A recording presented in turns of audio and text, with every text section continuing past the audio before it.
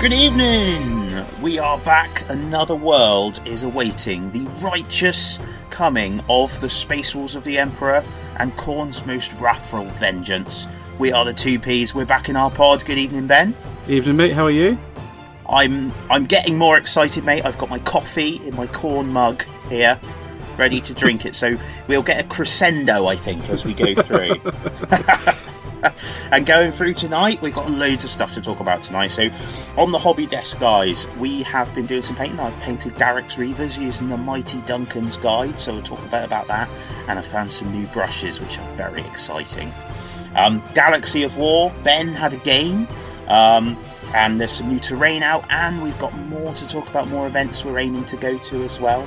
Then we head into the Mortal Realms, and in fact into the Shadespire itself, where Ben has lost 7 games to me. I'm sure that'll come up again, actually. Do you think, Ben?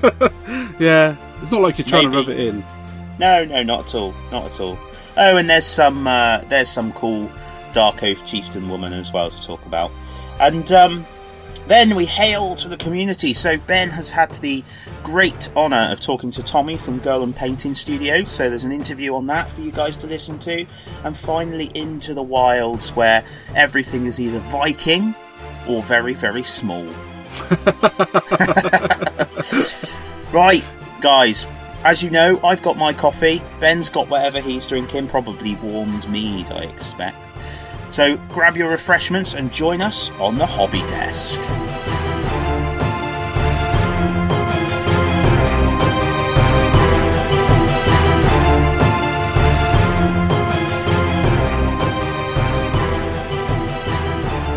Hi guys, welcome to the 2Ps of the Pod, and it's our hobby desk first.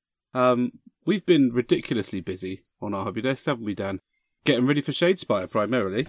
Yes, absolutely. Well, I suppose I'm vaguely interested in it. Yeah, it comes across when you're playing you kind of have this vague, glazed over, sort of waxy look. That's intense tacticalness in my eyes.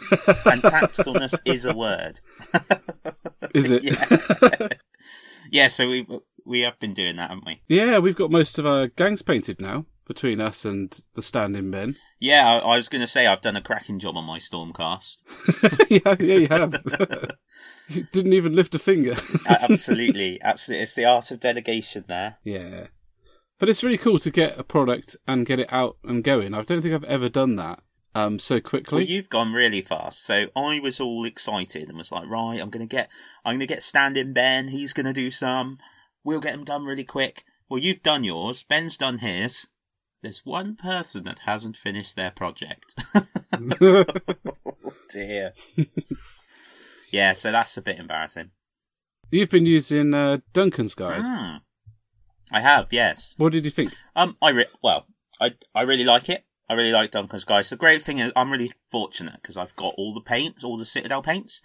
So that makes it a lot easier because at the start it just goes whoom and brings up all of the paints that are going to be used. So I just got them all out.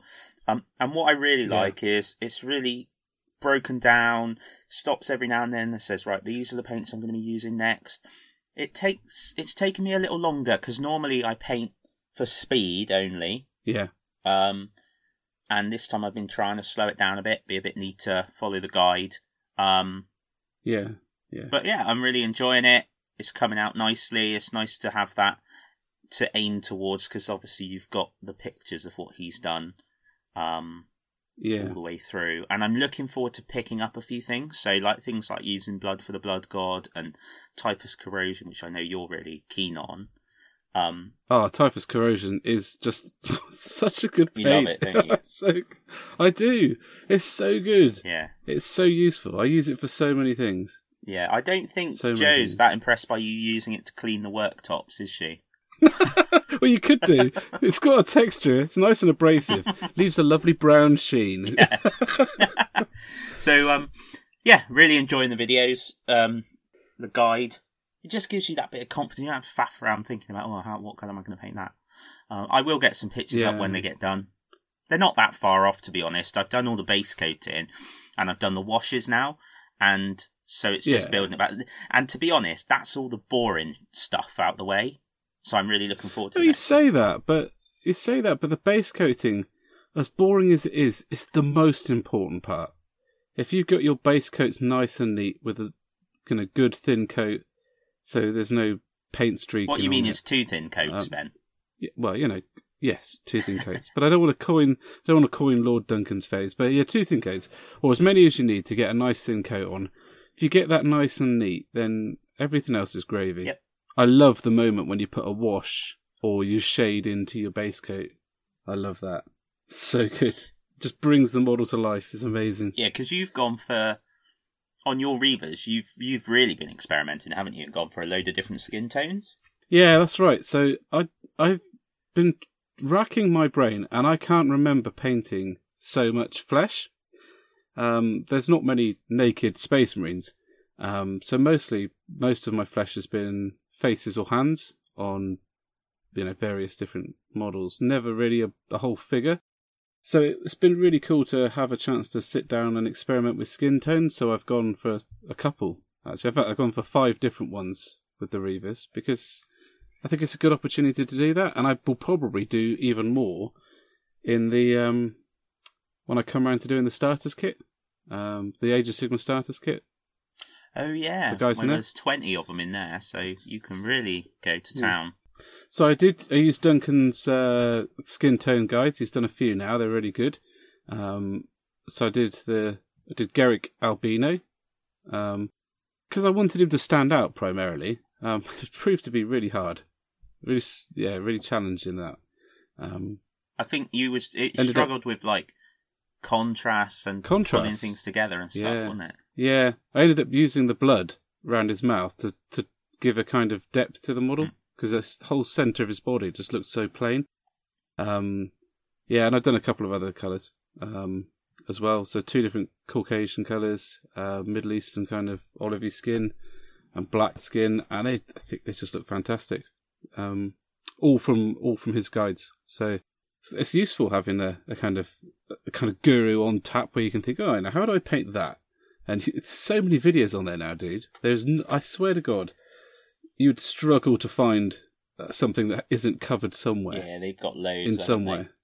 Got loads. Yeah, and it's nice because basically what you've done now is you've added how to paint 5 other different skin tones to your hobby arsenal. So when you come along and doing stuff, you can just add that on, can't you? Yeah, particularly chuffed with how the black skin turned out, because I was really worried about that looking really fake. Yeah.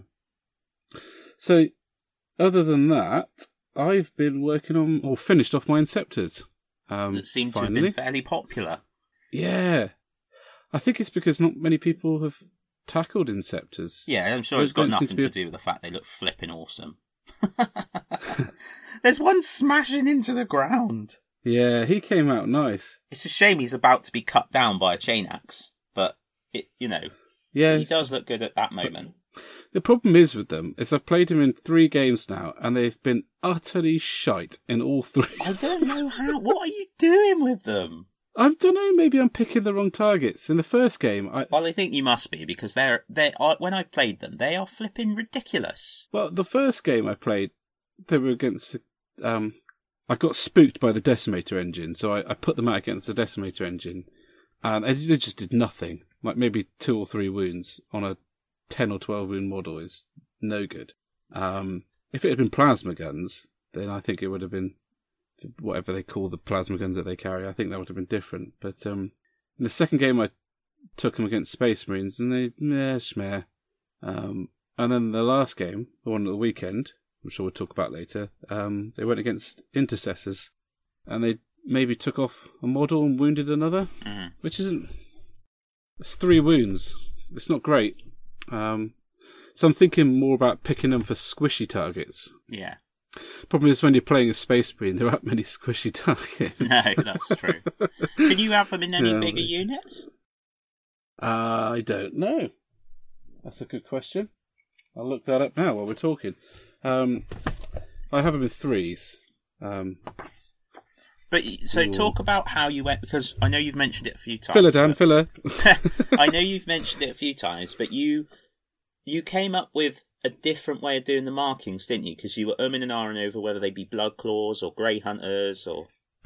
who they would definitely. be. I didn't want them to be blood claws. Anyone who's been around for at least 100 years of of the Crusade isn't going to be a blood claw anymore. No. Unit contains 2 Inceptors and 1 Inceptor Sergeant, may include 3 additional ones. But then that's a power rating of 20 for 6. It's quite a lot, man. That is quite... I could have 2 Khan the Betrayers for that. Yeah. Just going to put that out there. So, it's a lot of money, a lot of points. So probably not. I probably wouldn't go for 6. Although they'd hit really hard. So yeah, I went for... I spoke with Rob and Mike at Games Workshop Plymouth. We had a little chat about it. And Mike came up with the idea of having red and white. So it's a colour scheme that isn't used. Pack marking that isn't used yet. And kind of fits quite nicely. So it marks them as sort of a mix of long fang heavy weaponry and Grey Hunter. So I quite liked it. And the colour scheme, I quite like the idea, and the colour scheme seems to have worked. So I'm quite happy with that. And it settled my fluff itch in my head, which is important because if I'd have done the blood claws, I just don't think I'd have liked it. Well, it had been playing on your mind for some time, probably since Primaris came to be. Yeah, because all the others fit so nicely, but those just didn't. There we go. So, and I got both of my warbands done. So I got the Stormcast guys done too. It was a good chance for me to try out the colour scheme I had in my mind for the rest of the Stormcast that I picked up with the starters kit and that. So, ace. Well, I had a bit of a hobby epiphany, painting epiphany. You have repeated hobby epiphanies. I know. Oh. But they flutter through your mind like a butterfly. Yeah. And then come tumbling out the other side like some neglected puppy. Well, this one I've caught as it tried to escape in a net. All right. So I think the question I said to you was, dude, do you use Series 7s? And you sort of this sort of glow came out of Facebook Messenger as you sort of went and explain that yes, you did, and they were very good. So I ordered them. I ordered a set of 4, a size 3, 2, 1, and 0, and I've since ordered double 0 and triple 0 as well. Yeah, this is going to make you laugh, and it will make a lot of people roll their eyes. But when you mentioned to me the sizes 3, 2, 1, 0, I was like, I don't know what that means, because I've always painted with Games Workshop brushes. Always. Of course. Yeah. So I ordered those and I started painting with them. Oh, it's like caressing the paint onto the miniature. It's just unbelievable. Like, if I was I will never paint Slaanesh miniatures with them because it would just be wrong. Yeah. It is too... Oh, mate, they're amazing. And I'm sure if people follow us from the beginning, after 11 episodes, people will realise that I'm fairly keen on Games Workshop products. And I use a lot of them. Even the palette pad that you mock me for constantly. Because it's ridiculous. And I've got all of the GW brushes, and I went with the Artificer range. And they're good, but they're not Windsor and Ely Series 7s. I tell you that now. These are stunning. They are so good, guys.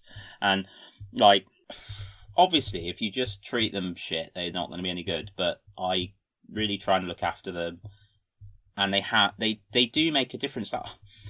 To the point where I'm enjoying painting the Reavers more, because when I want the paint to go somewhere, it goes that place. And nowhere else. Yeah. I think I think painting miniatures is the reverse of a lot of kind of hobbies, in the sense that if someone said to me, I wanted to start reenactment, I would say, you need a basic set of kit, maybe an axe or a spear that will cost you 30 quid for the head, and then you can put the spear haft on yourself. And you'll need a helmet, which you get the cheapest helmet you can to start with, just so you can get out there. when it comes to painting miniatures, it's the exact opposite. I would strongly recommend anyone who starts, invest in a good brush. The best brush that you can afford, because the difference it makes, I just think it's difficult to actually explain just how much of a difference it makes. I mean, and don't get me wrong, there's not... The brushes I've used all this time are fine. They're good brushes, and people, I'm sure, produce amazing stuff. I just feel that these ones... Oh, yeah, it's just another level. Really, really, really impressive. Yeah. One of the things that Games Workshop brushes do have a range of, which aren't somewhere that I haven't found an alternative for that's any better, is the short bristled ones, like the base coat brushes. Yeah, haven't found an alternative for that, really. No, they have got a good range. So, the last thing that I've been working on is this piece of scenery I just showed you. Yes, you sent me some rather cool pictures, looking very good. Getting ready for Necromunda? Yeah. I don't know what this one's called. Mixed together some random Pig Latin words. The Galvatronic Inciner something or something. Incinimabob. Incinimabob. I don't even have pieces. Hang on, I've got the... No, not that one. No, not that one. The one that I don't have the guide for. Excellent. But it's got lots Thank you for making us wait for that profound understanding that you've brought us about what you're talking about. Yeah, it's okay though, because it's not like this is a podcast. Oh, I found it. I was mid-flow on mocking you. Ferrotonic Incinerator. See, I wasn't far off. It's some random Pig Latin. Excellent. So I'm assuming that that's basically an iron smelter. It sounds like it. Yeah. Well, it's pretty cool. You could spend a month painting it. Yes. Genuinely. I mean, there's so much detail on it. It's mind-boggling. I haven't. I haven't spent a month painting it. I've spent 4 hours. and I think it looks all right. I think it's going to be just fine on the Necromunda board. I'm going to stick it on a base. Do some graffiti, a bit of propaganda posters, that kind of stuff. See, you mentioned a base to me, and I have always been a big fan of basing terrain for a number of reasons, not least the making it really sturdy. That's the biggest one. But I think also being able to blend it more into the battlefield and add a bit more stuff going on, especially like ruined buildings and things. But just recently, with the number of things coming out, like, you know, the containers? Yes. And they come with barrels, don't they? And little, like, ammo boxes. And you can get little barricades. It kind of struck me that it might not actually be a bad thing to not base stuff, and then each game set up those little piles and stacks and things, rather than have them pre-done and put them in place. I think you would lose something, because you can make something look that little bit more real, I think, if you've got the ruins. But ultimately it's not real. You know, we're not trying necessarily to recreate... Oh, it depends what you want, but we're not trying to recreate those cool pictures in the Forge World books that look real. Well, you might not be. I'm trying to. you carry on. I'm just thinking about the speed as well, and I'm going to see. I'm giving it some thought while I'm planning my new hobby room. It's interesting, because one of the things that I've seen done recently that I quite liked is just CDs with a few pieces of terrain on, very small, like a couple of barrels or a tree, and using those as scatter terrain. Yeah. I've done my forest like that, with smaller bases, so that you can create a kind of less densely populated woodland.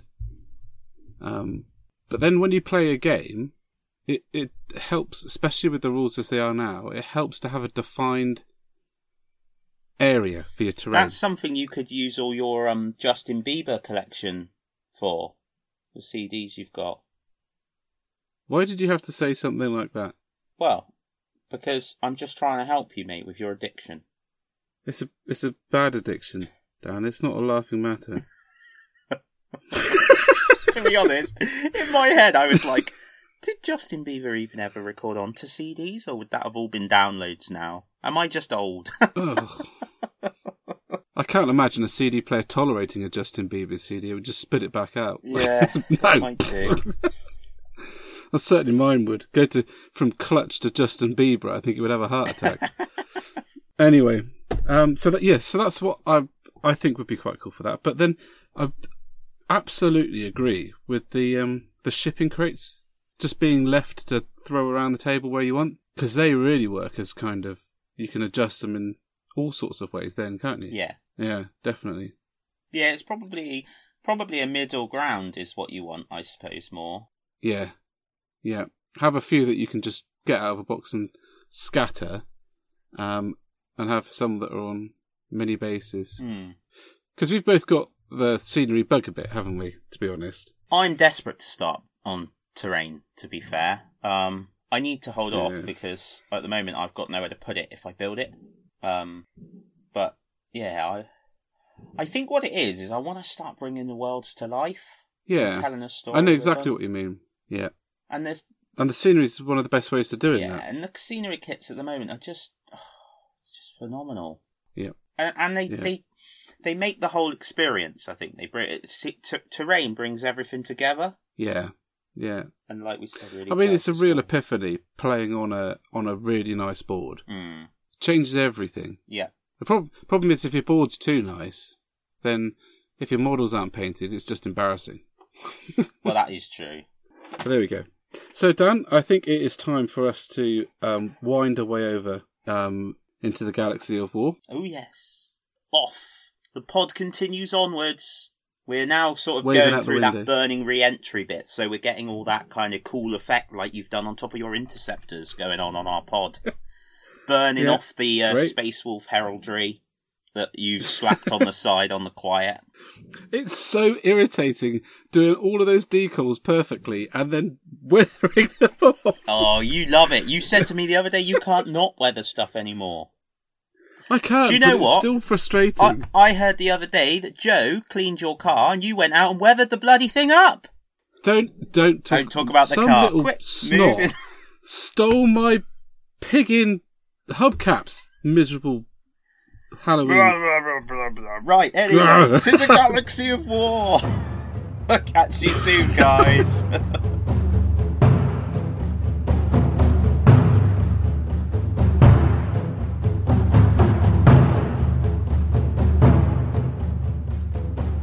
Welcome, listeners, to the grim darkness of the far future. Which is actually quite good fun, if we're honest. Isn't it, Ben? Gilliman's back now, isn't he? So everything's going to be rosy. Everything's golden blue.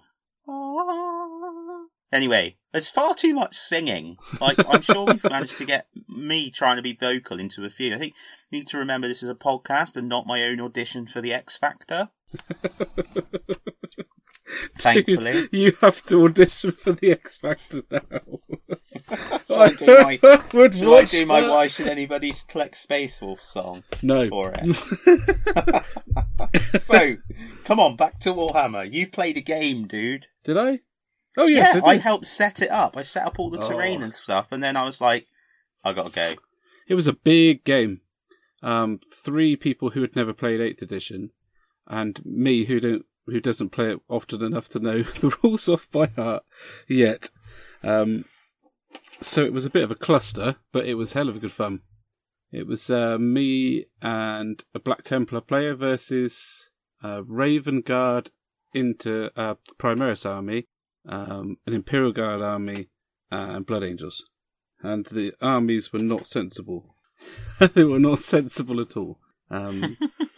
Well, essentially, one of the biggest problems was that they had a super heavy. My memory is so bad. Stormhammer, I think it is. Stormhammer, yeah, the one with the big Vulcan heavy bolter on it. And nothing we threw at it stopped it, even a little bit. And then it just drove over, essentially 10 Black Templar Terminators, turned them into pancakes, and that was the end of that. So yeah, it was good fun though.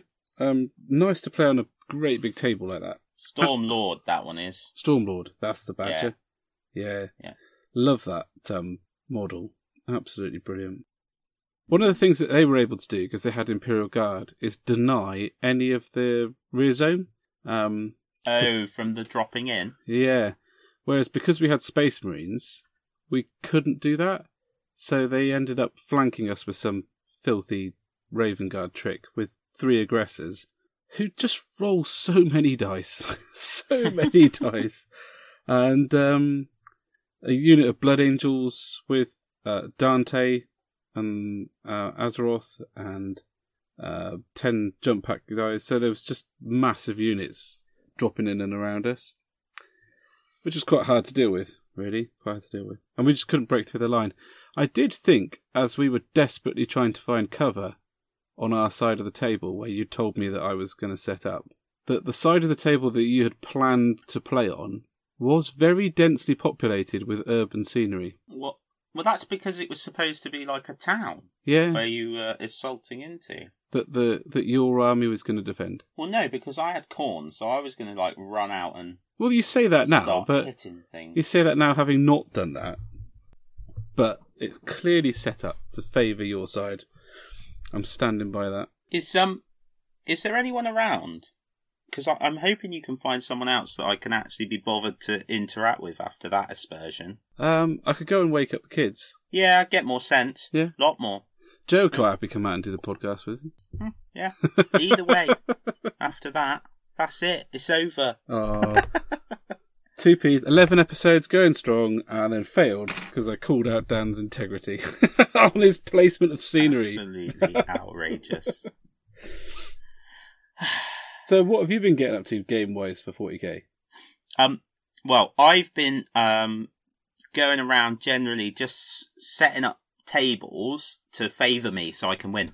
That sounds about right, but have you actually played on any of them? No, I haven't played any 40k. No, we've been too distracted by something else. Not in the last... Yeah, well, but what I have done, because I was just looking to see if we had discussed this on the last podcast or not. I don't think we did, but I've been building some characters for my Khorne. Oh, yeah. For your Autumn Tides army. Yeah, for the Autumn Tides army. So, and forgive me, guys, if I've been through all of this already, but I don't think I've been through it.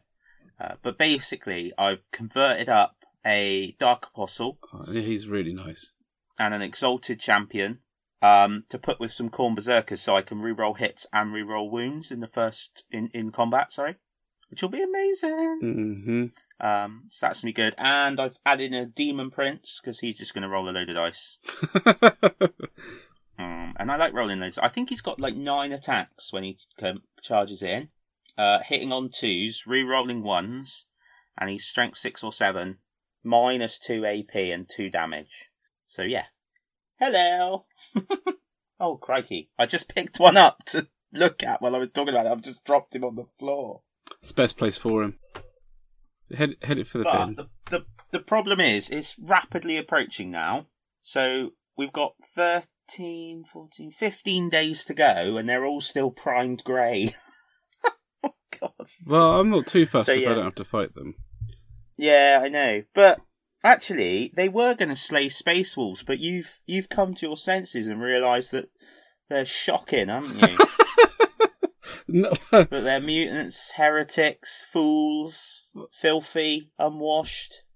Well, And definitely wholeheartedly against the hairdressing profession. yes. Well, I could agree with that. None of the other stuff is even cogent as a sentence, but what I would say is that I've really struggled to make them work without a codex the last couple of times I've played with them.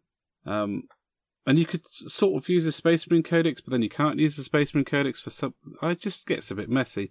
And without a codex, which isn't seem to be coming, it just seems better to use the Space Marine army. So I'm going to go with Iron Snakes, and then I don't have to rush to paint them, and I can use more than 3 stratagems, and it just makes much more sense. Yeah, I think that you were quite keen not to have to rush them, weren't you, with the painting, because you are enjoying them, and that would be a shame.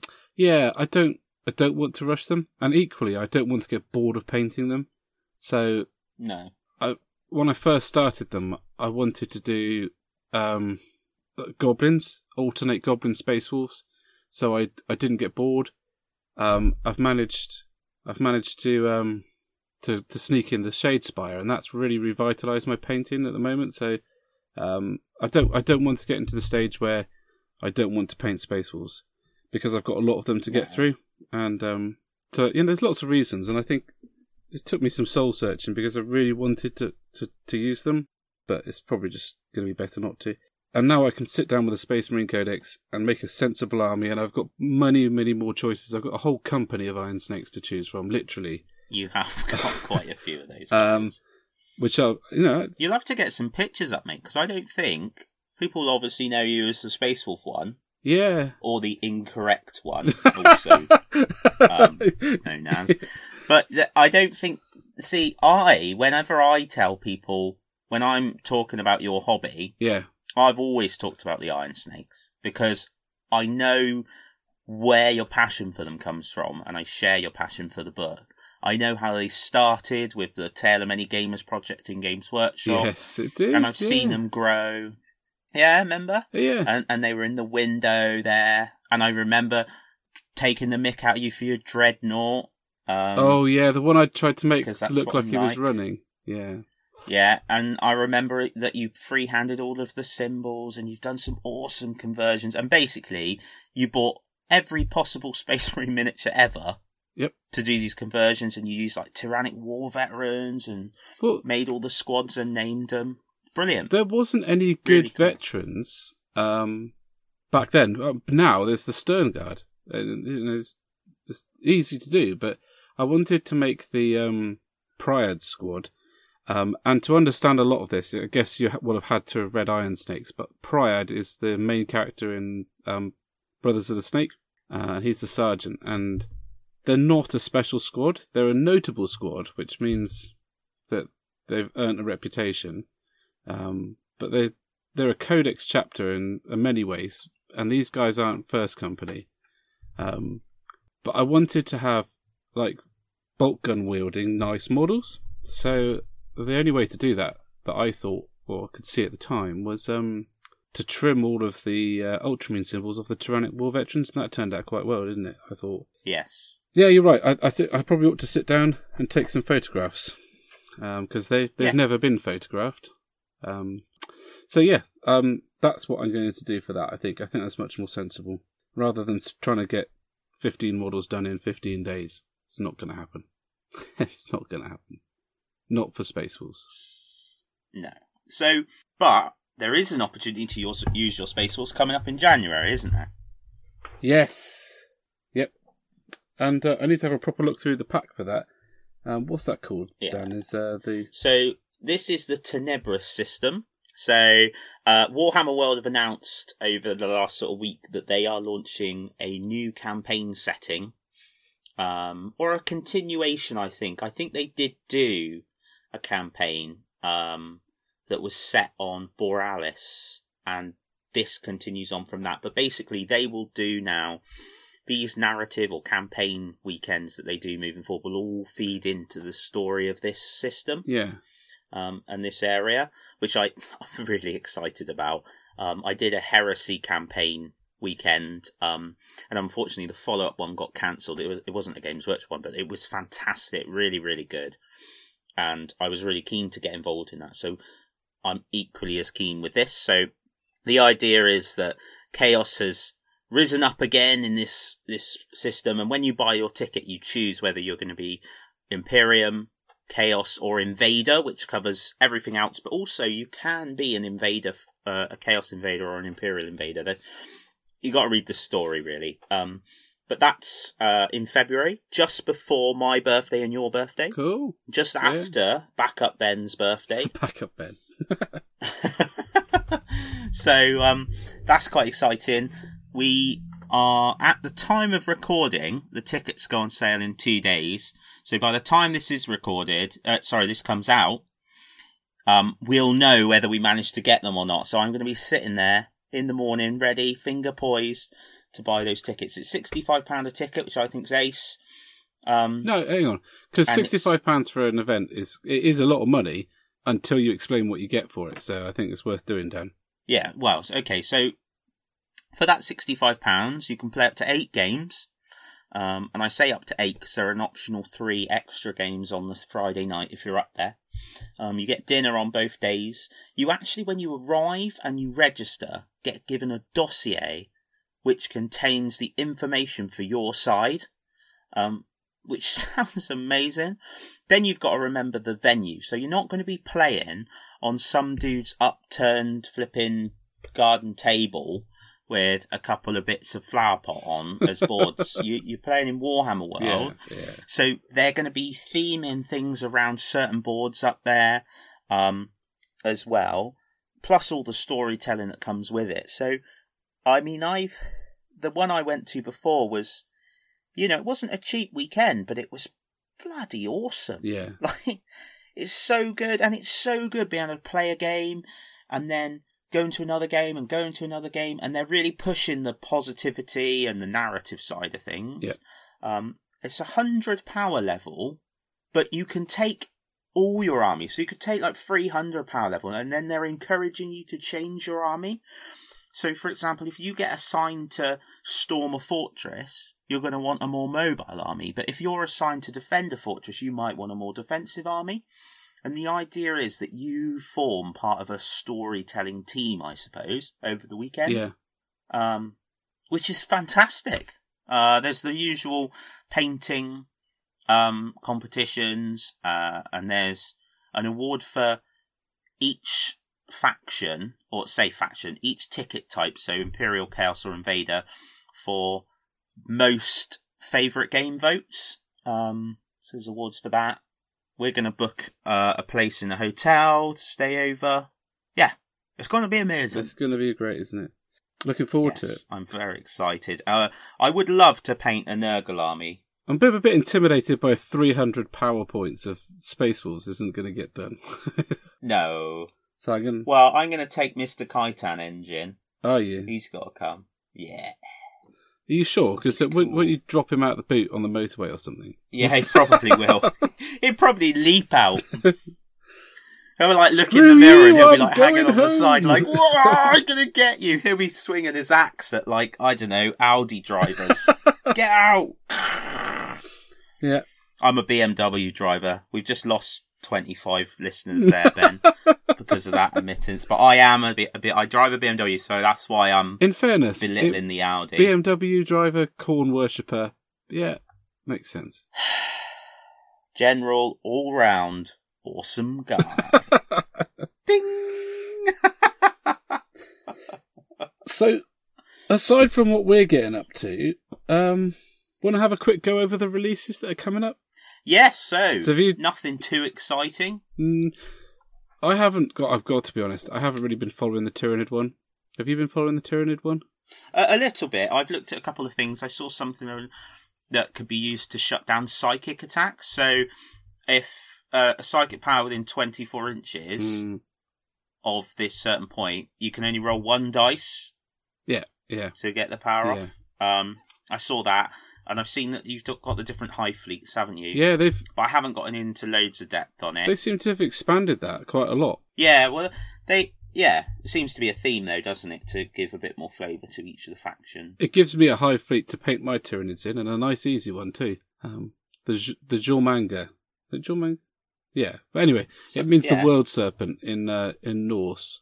I can never pronounce it, but yeah, the hive fleet that is named after the World Serpent. So they're meant to be in the kind of Fenrisian sector. So that's pretty cool. So that's my Tyranids in a nice easy I've only not scheme. been following it because I know what will happen if I do. You'll collect a Tyranid I don't army. Need to. Well, I won't collect a Tyranid army, will I? I'll get really excited about a Tyranid army, buy some, paint a 3, and then go back to painting corn. Yeah. So that's them. There's been a lot of controversy over changing in the Astra Militarum rules, the Commissar rule. Probably best we don't dwell on that too much. Although I struggle with a lot of the rules stuff because the only time I get a bit frustrated is if I feel a rule has changed and it then doesn't allow me to explore the background. Yeah. So, for example, it took me a little while to get over the Khorne Berserkers not being troops, and then of course they did make them troops. And the Primaris in drop pods thing is just because of the background. It's nothing to do with the rules, etc. It's just how I feel about the background. That's a personal thing, you know. Different people play the hobby for different reasons. But yeah, the Commissar thing was people got a bit jumped out of a few prams over that. Toys went out and they just followed afterwards. Yeah, that's climbing it, out. But there we go. Say that, and then we've got Blood Angels and Dark Angels. Yeah. Mate, it's so cool they're coming out together because it harkens back to the Angels of Death Codex. Angels of Death Still, Codex. I've got that both bad boy, chapters that I'd love to do. Yes, well, I'd like to do the Blood Angels one day. I never used to be a fan of the Blood Angels. Then I read Fear to Tread. Fear to Tread. You know, one podcast I will get that. I'll come out with that without having to pause. But well, you do mention it in every podcast, so eventually it will. Did you know we seem to? Anyway, yeah. So one day I will. That's how good it is. One day that is a good book.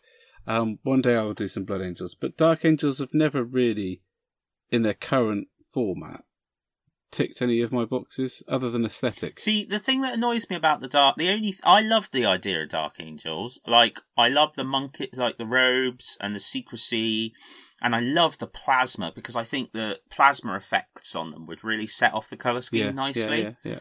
And I love the bone of the Raven Wing, but the lion is a tit.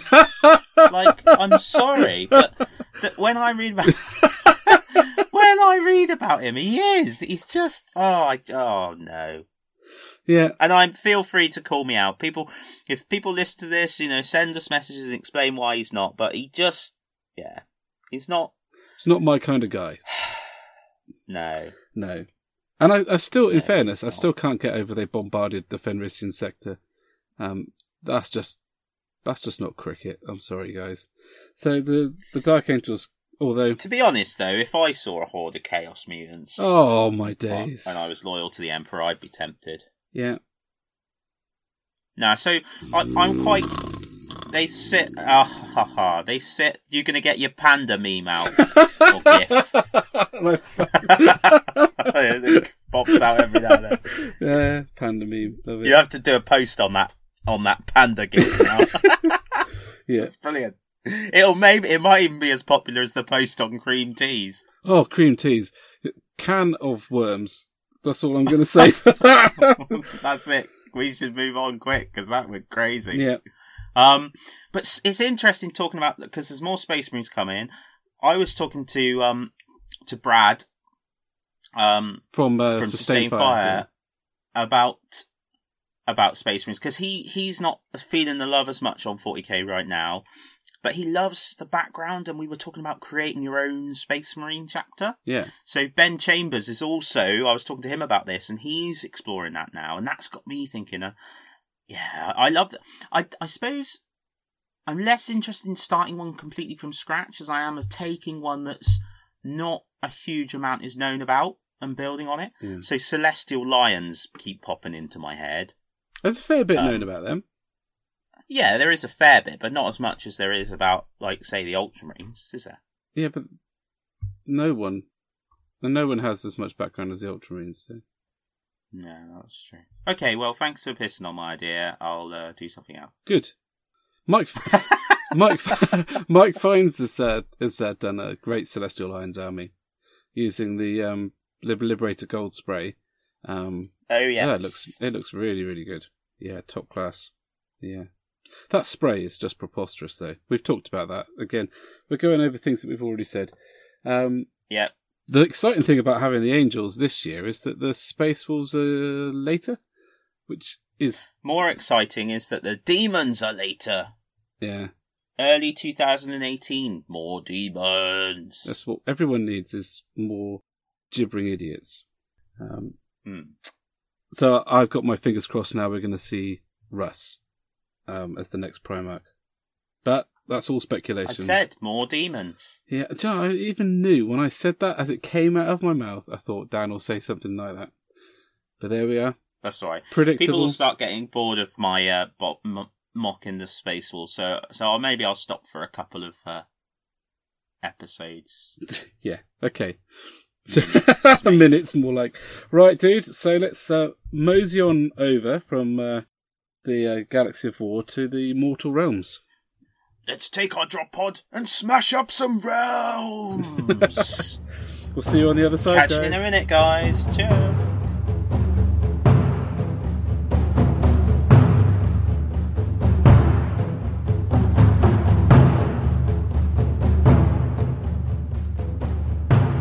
Hi guys, and welcome back to the Mortal Realms. Well, not any old Mortal Realms. We're in the Realm of Death, in the city of Shadespire, where we've been playing game after game of the many different ways to make Ben look crap at board games. Incidentally, do you think they brought out a game that was set in the Realm of Death at this time because it's Halloween? Ooh. Oh, conspiracy theory with no real point at all, like all of them. Well, I was just asking, reading the background of Shadespire, why on earth would there be a mercantile metropolis rising from the unforgiving realm of the Realm of Death, with countless races dwelt within its rules? Why would you live in the Realm of Death, dude? You would... I mean, I'm not a fan of haunting. Well, you make the best of the situation you have. Also, you get used to what's normal, don't you? Yeah. So ghosts frighten people because, like, they don't come up very often. But if they were there all the time, you'd be like, all right, lad. Yeah, that's true. Wouldn't you? To your ghost friend. That's true. Yeah. So yeah, that's why. So I think we should start by asking the listeners to send in their ghost stories. Do you really? Let's Yeah. not do that, because I won't sleep. Oh, I got a good one. It won't just take the coffee to keep me not sleeping. Don't start telling ghost stories. Well, I know, I've got a brilliant ghost story. Right? I'm going to have to tell it now, haven't I? Yes. Okay. So when I was working in the emergency department at 3:00 in the morning, it's quiet. The department's quite often quiet at that time of day. And I was walking back in from the ambulance entrance, and the resuscitation room was completely empty. And as I walked past the second door, because there was a door on either end, I heard one of the machines chiming. So I went and found that the machine that was timing was one of the defibrillators. And it had the asystole, which is the pattern that a person's heart makes when they're not alive. It's very different from a flat line when the machine is turned off, and the machine was chiming asystole, and it wasn't plugged into anybody. It should not do that. And then I went to turn it off, and the machine turned itself off, and I've never left a room faster in my entire life. I was out the door so fast, the floor practically burnt. And then I told everybody who was listen what had happened, and got laughed at for the rest of my shift. Might have been tiredness, might have been far too many cans of Relentless, but that freaked me the hell out. So there we go. That's my ghost story, so send in yours. So let's go on to something that's actually related to our hobby. So I think we should talk about how many games did we play when we met up? Oh, you're saying 7. We played a lot. We did play a lot. We did play 7. How many games? Oh, I did you lose win? 7. I can't believe I lost 7. You did. There was 5 where I used the corn, because I used the corn 3 times, and then by that time you were scowling so hard at me that I agreed that we should swap, because you were convinced that I think you believed that the Stormcast had no good power cards. And, no. And so I took the Stormcast and I won twice more. Oh, shush. And then the next day when we got up in the morning, I had to do something, so we played twice again. Mm-hmm. Now, playing the Stormcast 5 times and not managing to have a single one of them inspired will let everyone listening know who knows the game Shadespire. All you have to do to inspire one of your Stormcast is roll a defense. A single defense. That's it. And I never had an inspired guy. So that means I was either killed outright in one hit, or I didn't defend a single thing. for 5 I think games. you clearly need to work on your chat up lines. Do I? Yeah, because you've obviously not got the way with Lady Luck that I have. Yeah. I have that's fair. wooed her. You know, I mean, to be fair, it's not difficult with my rugged good looks. Oh, God. She is clearly on my side. Yeah, seriously, delusions, man. But you I need don't to see someone about that. Luck is luck is. It's not one of those untenable things where you just like, oh yeah, but you got lucky. You know, I've worked on that relationship for some time. Yeah. I haven't. We might have to put a health warning on this segment. Yeah. But anyway, let's go past the fact that I got whooped 7 times. It was still good to play, though, wasn't it? It was good to meet up, play a game. It was fantastic. Yeah. And we really got to grips with it, I think. Yeah, and to be fair to you as well, I had already played 3 or 4 times and had been sort of looking at the Khorne cards and how to use the warband. Yeah. Which helps, obviously. And I'd been too busy painting them. Hadn't read any of it. You were painting them. I was reading the cards. That sums up our relationship to the hobby almost perfectly, doesn't it? Yes. Yeah. What I loved about it is that it did feel very competitive. In that it didn't feel like I was being cheated. I know we've just joked that I thought your cards were better. I knew, even though I was trying to find a way to explain how I kept getting beaten, that it was just I didn't know how to use my cards. And I was just being thumped by luck. Really enjoyed the structure of it. Really enjoyed how quick it is. I think we said, didn't we, that, or certainly I said, when you've got a game where you roll less dice, a run of poor luck, it becomes even more pronounced. Yes, it does. So, I used to find that, because I used to play War Machine, and in War Machine, lots of things were based on 2d6. And so you didn't, when you rolled to hit, you didn't roll hundreds of d6, you were just rolling 2. Yeah. So, because you didn't roll as many dice, those times that didn't go well were even more pronounced. Yeah. And that was definitely the case, wasn't it? It was, yeah, it just got silly. And actually, it happened a bit last night. I played Ben and Ben Chambers, and it got to the point where he would roll, and I would just like put my head in my hands because I was like, I can't believe that you've missed. Yeah. Yeah. But yeah, I know. I echo what you say. It does feel competitive. It's thought provoking. It is tactical. Really like getting to grips with it. And yesterday when I played, I played against the Oryx. 3 times we played with the Oryx and the new Undead warbands. Yeah. First 2 games we just played with their core cards. Yep. So they come with a pre-made deck like the starter kit ones? Not quite. What we did is we just used the faction-specific cards. Right. So in the starter set, the pre-made decks do have some non-specific cards in. Okay. Do the expansion decks have any more Stormcast and Bloodreaver cards? Yes. They do? Okay. Yes. Yeah, interesting. Yeah. I've been going through them tonight. I bet you have. Yeah, I was loving it, mate. And so anyway, we played with the 2 standard decks, and the Oryx beat me the first time 8-2. Woo! Then they beat me, I think, 7-3. And then, while Ben was cooking me dinner, which was really nice of him, and it was bloody lovely as well, I offered to help, but what I actually did was sat down and went through the decks and put together an undead deck that was focused around taking objectives and the speed of my models. Yeah. And then we played again after tea, and I won 17 glory to 2. Which really, I think, emphasises the difference if you build a deck to achieve a goal.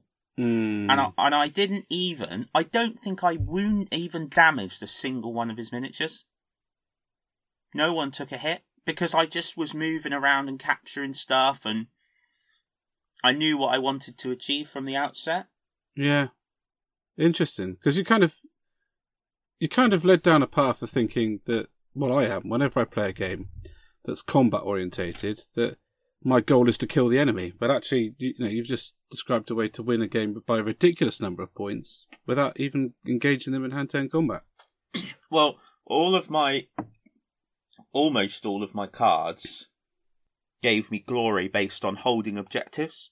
Yeah. So there's some really cool ones. So, in the first book, there's like hold objective 1. Mm-hmm. And that's worth a glory. Yep. Well, there's some cards in this one which is like hold objective 1 and 2, and that's worth 2 glory.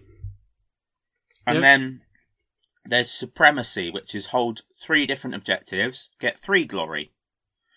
And then there's another one which is an upgrade, and if that character is holding objective 2 at the end of the game, you get 2 glory.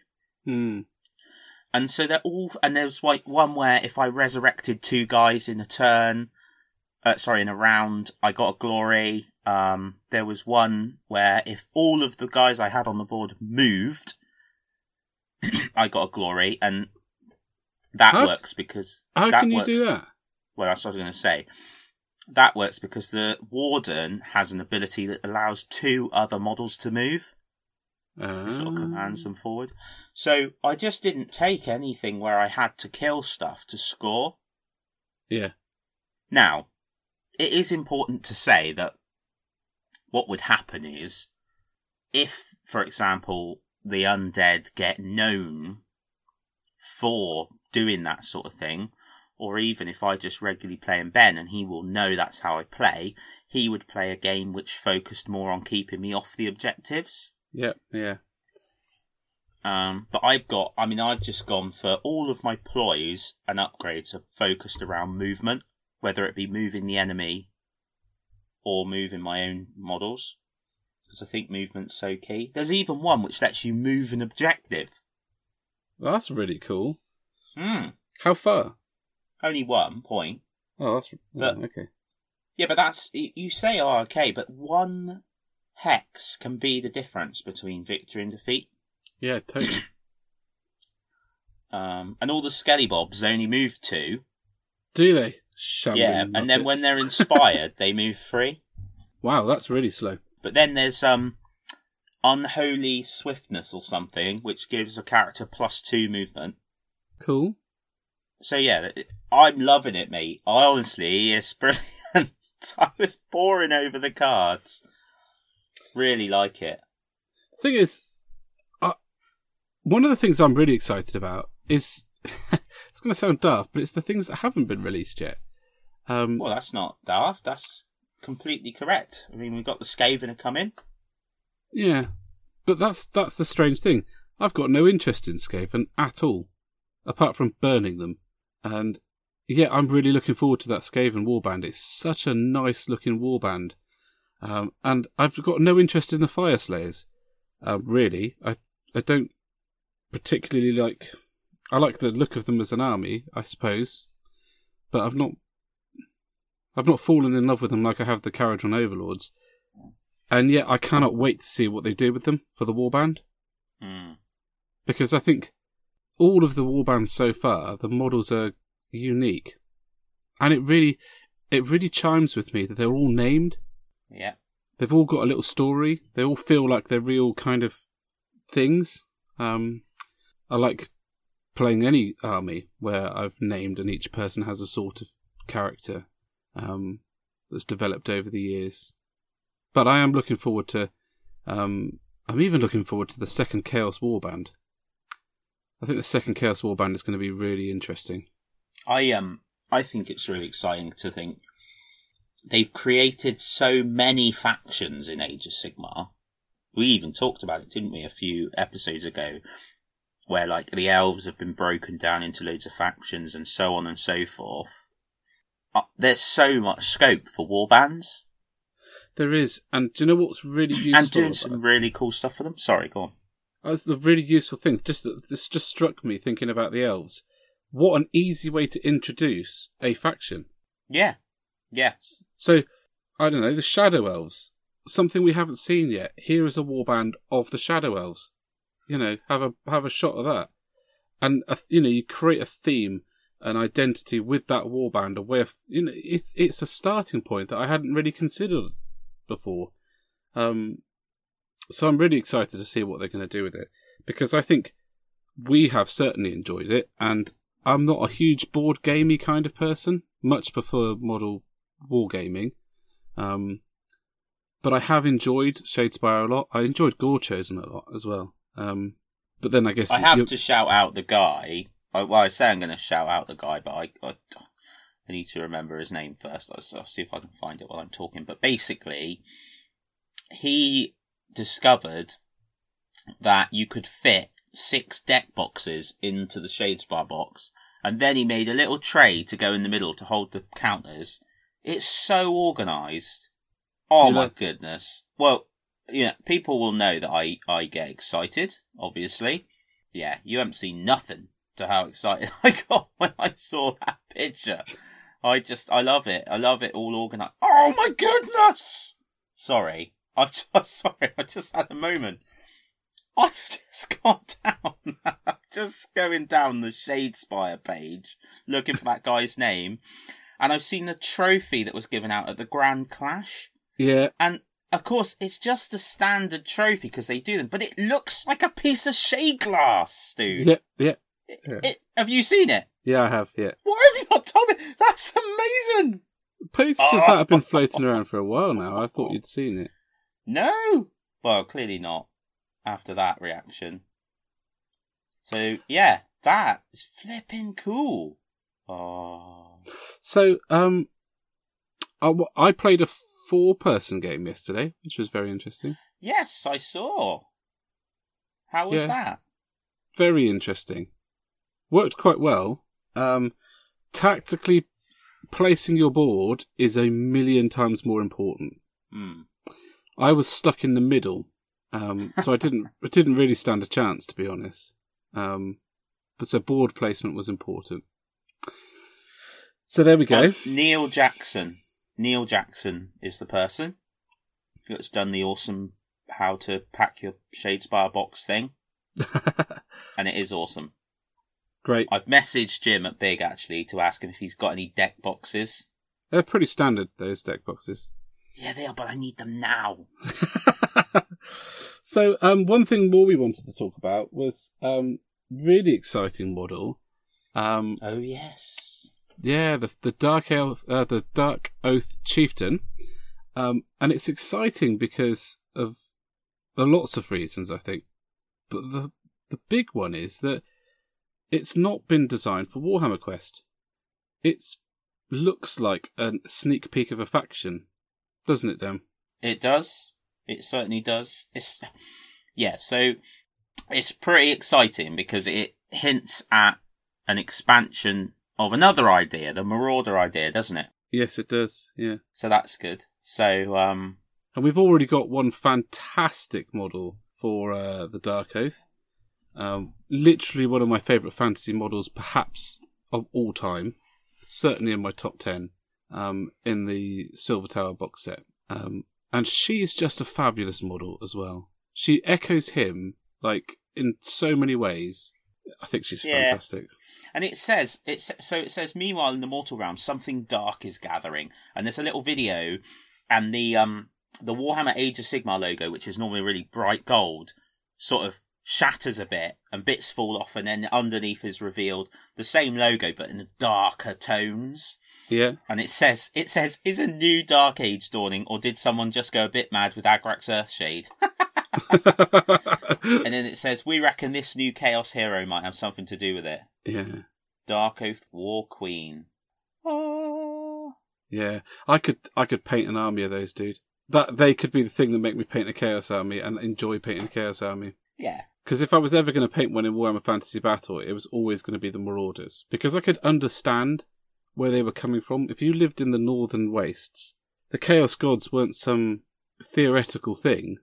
They were there. if someone did something that pleased them, they got a benefit from doing that. And you cannot live in an environment like that without worshipping them, without, getting on board or running away. Well, they're the norm, aren't they? Yeah, that is their life, and I could understand it far more than I can in any other situation.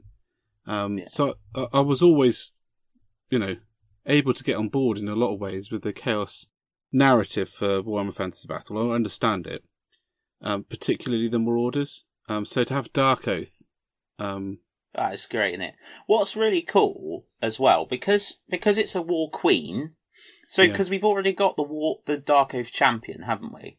He's a chieftain, The chieftain, sorry. So you've got like the male version, but you're not just going to create multiple miniatures of the same guy. Whereas by going, right, well, we're going to do a female one and we're going to have a male one, that's the opportunity to have two awesome miniatures, isn't it? Yeah. Which is just flipping brilliant. I love it. It just looks so good. Yeah. Yeah. She's going to have to be pretty good at using that shield, though. Same as the Dark Well, Oath yeah, but she's chieftain. protected by the Chaos Gods, dude. Oh, yeah. I could Just like the never chieftain. fight like the Dark Oath chieftain, like the barbarian from Hero Quest. I mean, what is that about? It's a pecs of steel. I'll take your sword and deflect it with my man boobs. Well, yeah, maybe. It's interesting. They obviously fight so swiftly that it's better for them to have that freedom of movement. Yeah, absolutely. Yeah. Well, because medieval knights and stuff had to have like whole bands of retainers just to protect them. Well, I think actually I'm going to get into my historical nonsense here, but a knight in armour moved surprisingly fast. But not for long, though. Oh, you have to be fit. No two ways about it, but it's the same poundage as a modern-day soldier. Evenly distributed across the body. But the heat must have been crazy. Oh, yeah. And it's not an easy to do thing. So one of the things that almost certainly happened is if you were in a battle, you would have had to defecate in your underwear because you can't just squat. You're covered in armour. So it would have been uncomfortable and hot and claustrophobic wearing a helmet. So, yeah, there's a lot to say about the freedom of movement. It certainly did the archers at Agincourt good. That's exciting. I'm really excited about that model, dude. I'm excited about... I am, and what it means as well. I'm excited about what it means for... What it does mean, though, is that once again... Well, no, it's not, is it? I was about to say that they're exploring a new faction without dealing with the old ones first, but I think they're actually just not going to deal with the old ones. I think they're going to take them and reimagine them. So absolutely. So the Marauders are now becoming the Dark Oath, and I should imagine that the elves I'm not going to see high elves. That's not going to happen. I'm going to see something else. The thing is, you cannot ignore, and yes, there are exceptions here and there and whatever, but high elves as they were, Empire as they were, dwarves as they weren't selling as many as they are selling Age of Sigmar. Yeah. So you wouldn't go through all this rigmarole and all this risk and all this change just to recreate the same things. No, would true. you? That's not to say they weren't cool. They are cool. But why would you want cool when you could have more cool? Or cooler? Yeah. And I think one of the exciting things is, when I read the very early Warhammer books, there wasn't a great deal of background for those factions. They developed their background with each iteration.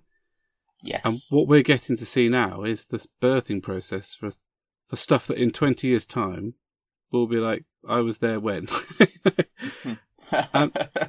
No, I'm serious, and it will be really cool. It'll be really cool.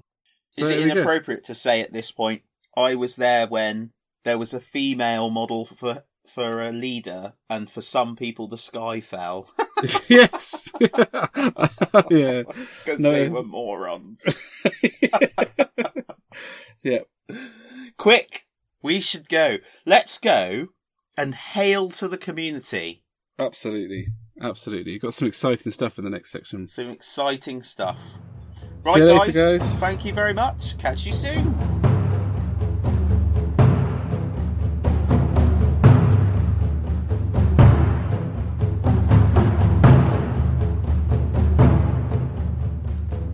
Hi guys, welcome back, and we're into the community section now, how to the community, and I've had the pleasure of meeting Tommy from Gollum Painting, who's one of my hobby heroes, without a doubt.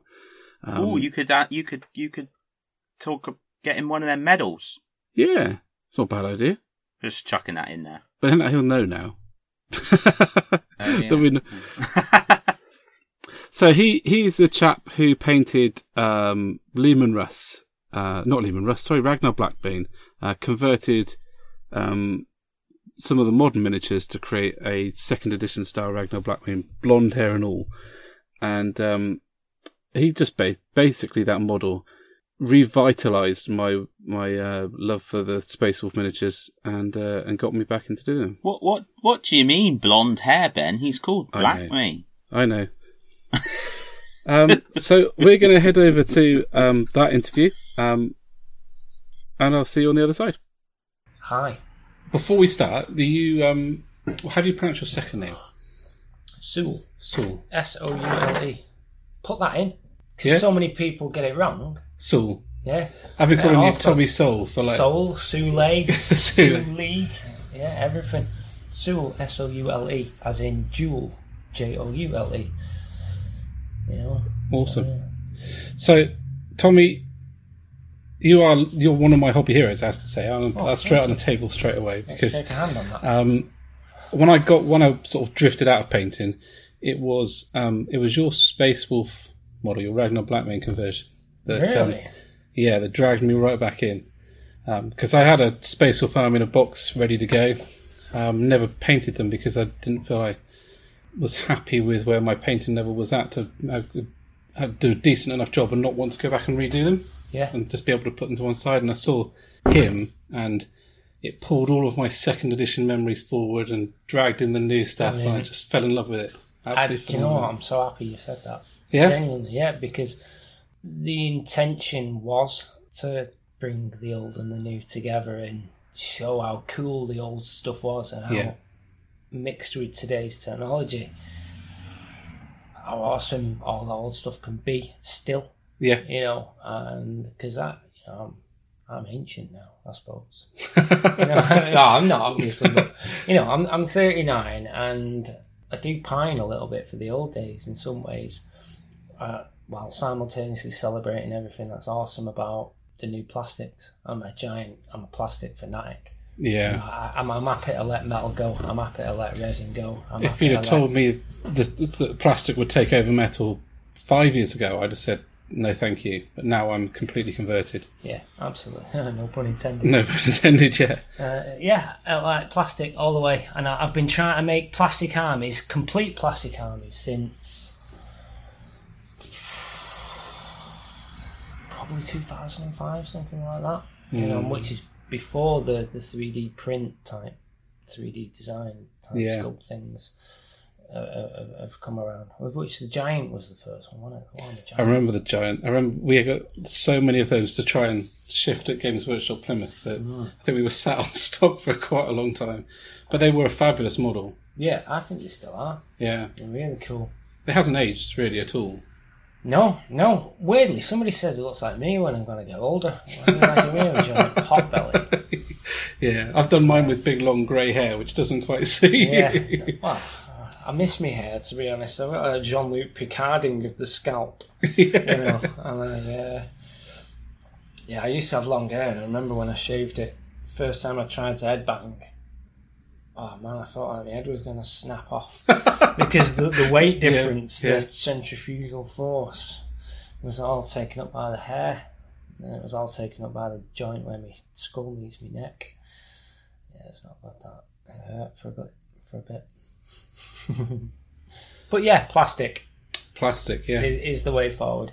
Now, there's certain facts about plastic as well that count, regardless of how much we all love the heft of metal, or the hype around resin. I'm going to say hype.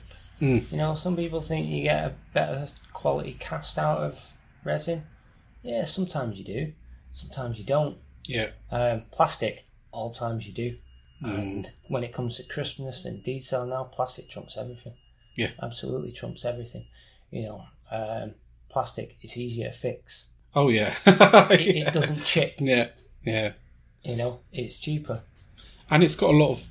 You talk about the weight of a model, but I think the weight is something that really benefits model design. When you look at some of the stuff from Shadespire, for example, you can't make that out of metal because they're suspended by wafts of a cloak. Yeah, absolutely. They just fall over and destroy itself under its own weight if it was metal. Is, right, when I was younger, you'd hold a metal model and it was the heft. I was just like, when I pick up a plastic model, I was like, yeah. And when you're younger, it's like the fact that these things are made out of metal. Yeah. It's not a toy, it's made out of metal, it's something more than a toy. But once I'd got over that, because that's just an idea, whereas things that make plastic better aren't ideas. No. They're just facts. Yeah. And when I clicked with that, I was just like, I've got to let that idea go because that's just me having an idea. Mm. There's a lot of stuff that goes on like that in the hobby, if I'm honest. A lot of ideas people hold on to that really holding them back. Yeah. And if you're conscious that they're just ideas and you still want to keep hold of them, then crack on, man. Yeah. Go for it. Because I'm still a retro freak. I'll still go looking for, a classic old metal model, Games Day Arc. Oh yeah. The axe above the head. I don't know what year it was, 96 or something maybe. I think so. I'm guessing. Yeah. Really, but you all know the one. Brian Nelson Arc, axe above his head. What a great model. Yeah. Truly great. And what else? Gene Steeler Patriarch. The big fat one. Sat on the throne. Sat Another on the thing throne. with throne. The old Warhammer Quest model, the skeleton on a throne. I can't remember. I don't know that one. Keller's Keep, or is that Hero Quest? I'm sure your viewers will be swift enough to. Hero Quest had a skeleton on a throne. I think on one of the add-ons. It was Advanced Hero Quest or Warhammer Quest. Must be Advanced Hero Quest. But skeleton in the throne. I had to get one of that. When I first started the hobby, the first paint set I had was the Imperial Space Marine paint set, the Little Red Book. Wow. So all the models in there were pre-second edition, the Rogue Trader stuff. So I literally grew up trying to paint the Rogue Trader models, but paint them on the second edition plastic monopose stuff. You try and do the rank on the forearms. The yellow ranks they used to have. I didn't. No, not when I was that age. Well, I must have tried and failed a few times, but that's the way to get better, though. That's stuck in my head. And last year I got a box of eBay bits and redid 25 of those plastic Rogue Trader Marines, and that absolutely. And they look so current when they're painted in the current style. Going back to what the first things we were talking about, that some people look at them and think they're current models, which is awesome. I've done the stripes on those. Yeah. See, one thing I really loved from back then is that book really brings it home to me, especially on some of the Deathwing models and some of the Space Wolf models. Heraldry. Yes. Heraldry on Space Marines, and to see checkers on the new Primaris Marines. Absolutely. Yeah, absolutely. So let's start putting those lieutenant marks and rank marks on forearms. And yellow diamonds and what have you. I think that's what sold me on the Primaris. The first time I saw the helmet stripe, I was like, everything else matters not. That is amazing. And at Warhammer Fest this year, they had a whole seminar on the heraldry of Space Marines by the heavy metal team, and they were talking about those little decals and details. Really? Yeah, it was brilliant. Out there. I've never been to Warhammer Fest yet. Really? Yep, never been. No. Did you go to Games Day? Yeah, it was a massive Games Day fan. Now, generally when I go to Games Day, I was a staff member. Yeah. I was either working on a game, or a number of times I helped out on Golden Demon as one of the assistants there. That's some time ago now, but I really enjoyed that. I got to hold some real greats in my hand, and help some people win Golden Demons who wouldn't otherwise. Because it's interesting, it's really busy, it's really intensive doing a job like that, whether you're a judge or whether you're just helping out. And I can say that because I've done both. I helped judge Salute this year, which was such a, it'd be cliche and say it's such an honour, because it was to be asked. Yeah. And I was fresh out of hospital at the time as well. There was no way I was missing out And it was a real humbling experience, actually. I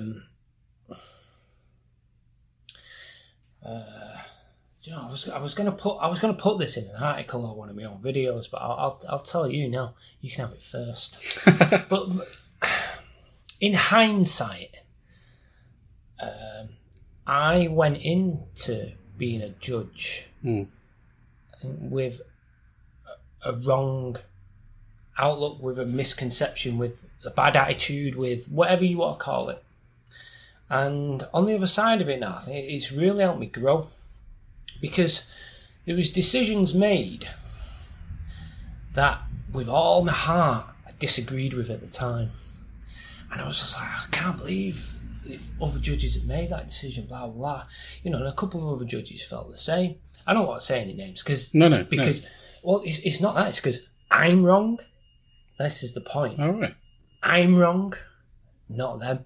And the reason is I went into this painting competition thinking as a painter, thinking as Goulburn Painting Studio, thinking as, just thinking as a painter, as the painter I am, or the painter people see me as, blah, blah, blah. And, well, painting competitions aren't just about painters. You think about Salute.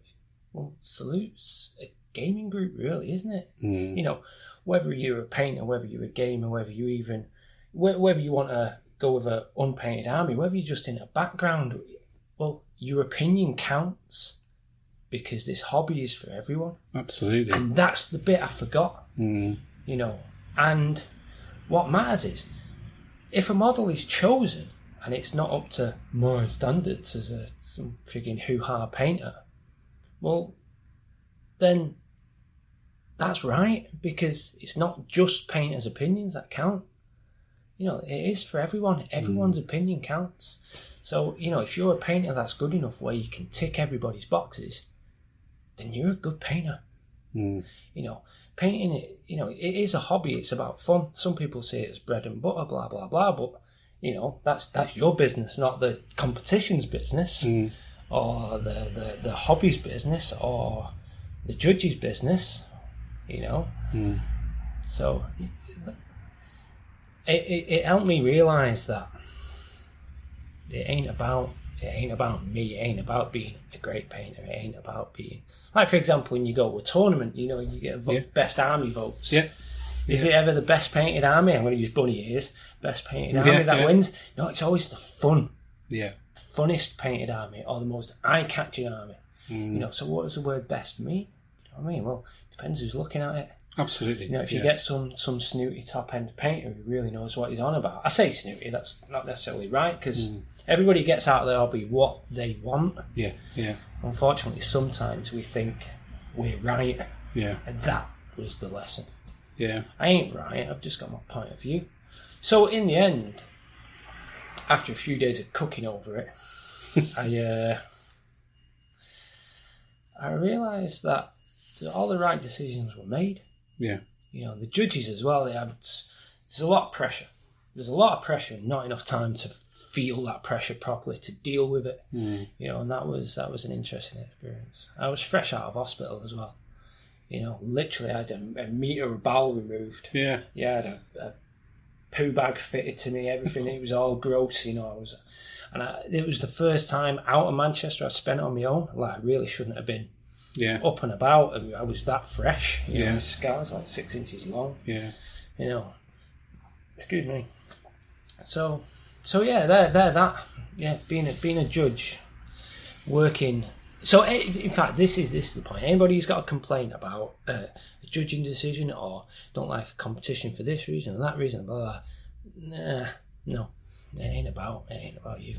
Unless a competition unless competition is started saying, right, this is for painters, by painters, judged in X, Y, and then you go in with your eyes open, off you go, Yeah. But ultimately, I hear some painters who say, oh, the judges should have been doing this, the judges should do exactly what the judges do. And if you haven't given the judges what they want, then you need to go and get to know the judges for next year. Yeah. Yeah. And give them what they want, because that's what judges want. Yeah. And end of done. And painting competitions have kind of exploded over the last sort of 10 years, really. I mean, Golden Demons seemed to be it, and now there seems to be so many more. Which one's your favourites? I forget the full name of it. The Crystal Brush. Crystal Brush. Yeah. Yeah. Yeah, that's... Do you know what? I tend not to follow Crystal Brush too much anymore. Really? Yeah, I mean, my head has been low in the community over the last couple of years. Recently, I've been popping up a little bit more. Yeah. But being ill. Yeah. You know, You've got to like, prioritise, yeah. Yeah, so it's probably been like 2 years, the real ill period. Mm. You know, mentally ill, physically ill. It's not often you get to say, well, you know, when a consultant tells you, you know, this is as bad as it gets, the next step is you're dead. Mm. You know, that's how ill. It's not often you get to hear something like that, and it's. What bleeding am I going on about? Don't edit all this, by the way. I'm happy for it. All you guys in podcast land, yeah, you can hear me out and soul. I literally think and feel. Yeah. And I'm happy for people who just experience me as I am. What am I trying to say? Crystal Brush. Yes, we're Crystal I Brush. digress. I'd forgotten as well. I was trying to think where we were going. So, I mean, I really love Games Workshop. I really love everything to do with all of it. You know, so I pay attention to who's winning what. Mm-hmm. You know, and I just love looking at all the latest updates. You know, especially like David Soper's work blows me away. Yes. You know, absolutely, just blows me away. Richard Gray blows me away. Everyone just works so hard, you know. And there was a thing on Facebook recently with people naming names of British painters, and that's, you know, I'm very interested in a lot of the British guys because they're so nice. I've not met one that's competitive, and that's a big thing for me. Because, I mean, I'm not competitive. I don't paint for competition. Yeah. I've entered Golden Demon twice in my life. Once when I was about 12, when the stores, when the stores did regional competitions, and I got commended entry at the regional level, which back then, it's not all that to be bothered about. And then the other time was like 2011. 2015, 2000 something. Right, and I entered the Baneblade. I actually painted imbued. Really? I painted the Baneblade. In fact, I painted it partly imbued and partly in the Truro store. Right, yeah. When the Truro store had windows. The Truro store had windows. Crikey. So that's some time ago, because obviously I know the Truro store has no windows now. So I can't remember the Truro store not having no windows. Really? Yeah. All right, okay. So I lived in Bude in 2008, 2009, 2008, somewhere 2008. I was one of those Cornish folk who lived that way. All Cornish folk lived that way, and everything west. I didn't look that way because I was working in Plymouth, so my gaze went east because I just moved down, and I suppose I very rarely, if at all, visited Truro. So. Yeah, it's a nice place to visit. It was back then, but anyway, I entered in some time. I think it was 2015, 2015 actually. I entered a Baneblade that I'd painted years earlier. Yeah. In Cornwall, and it was such a crack. It was so much fun. I mean, I was overjoyed to see my tank being judged with everybody else. I came away with a finalist pin. Really? I was so happy. Yeah, I was over the moon. You know, but this thing took me months to paint, and I was like, that was so much fun. You know, but I had no preconceptions about anything. It was there because another top painter was Alfonso Giraldez. I don't know how you'd say his name because I'm not Spanish and he is. Maybe it's just a thing with painters' second names. Yeah, I picked him up from the airport because he needed a lift to Golden Demon. He entered that year as well, and it was so nice being with him. And he said I should enter. You know, it's almost like a duty for painters to support competitions, and you know. That's a very interesting perspective. It is, yeah. Well, use it or lose it. Yeah. You know, and so I did. You know, but I'm not competitive. I don't paint to win anything. I don't paint to be better than anyone. You know, I paint to get better. Yeah. You know, but it's because I enjoy I enjoy chasing an idea. Yeah. Yeah. You know, like non-metal metallics, for example. You know, it's like a Rubik's Cube. You just got to do it. You know, how does it fit together? How does it work? You know, and there is a formula like that for non-mets. There's a few. Well, I use a few. There's lots of different ways of approaching it. It's something interesting I found while on that journey of trying to get better. I spent the last month watching videos on non-metal metallics. Oh, how did that go? I don't really watch them. I suppose for a time it left me more confused than it did with answers. Why? I suppose because everyone had their own unique style of doing it and had their own way of approaching it. And unless you went just for a sword and said this is how you do a sword in a basic way, you started to move outside of that kind of box. You mean like a fax machine type idea? If they paint a line, you paint a line. If they put a shade somewhere, you put that shade in the same place. Yeah, and I could do that with a sword, but when it was applied, and even when I started to watch videos about the theory, I still found it a little bit intimidating. I know we've spoken about this before, and I suppose what I need to do really is sit down with a model and just do it. I think I've done enough thinking about it. Non-mets is overthought in all the wrong areas and underthought in all the right areas. That's my opinion. It's based on a lot of experience. And if you were to just use a little bit more knowledge and make better decisions as opposed to increase your skill, as someone mentioned the other day, you will just get better at non-metal metallics. It's just a matter of fact, you know. So you might say there's two ways of approaching non-mets, and this is something I teach on my non-met course, which sorry everybody, I've not ran in a long time, but I've been away, you know. The first one is just paint everything like a jewel. Do you know how you paint jewels? Yeah. All right. Now there's a key to this here, right? If it is flat, the area you're painting is flat, paint it like a jewel, which is dark at the top, fades to light at the bottom. You don't have to be good at blending, by the way, just a staged. Yeah. A stepped or layered or whatever term you want to use for putting paint. You know, from one colour to another, transitioned. You know, it doesn't have to be perfectly blended or anything like that. People think that's a must. No, it's not a must.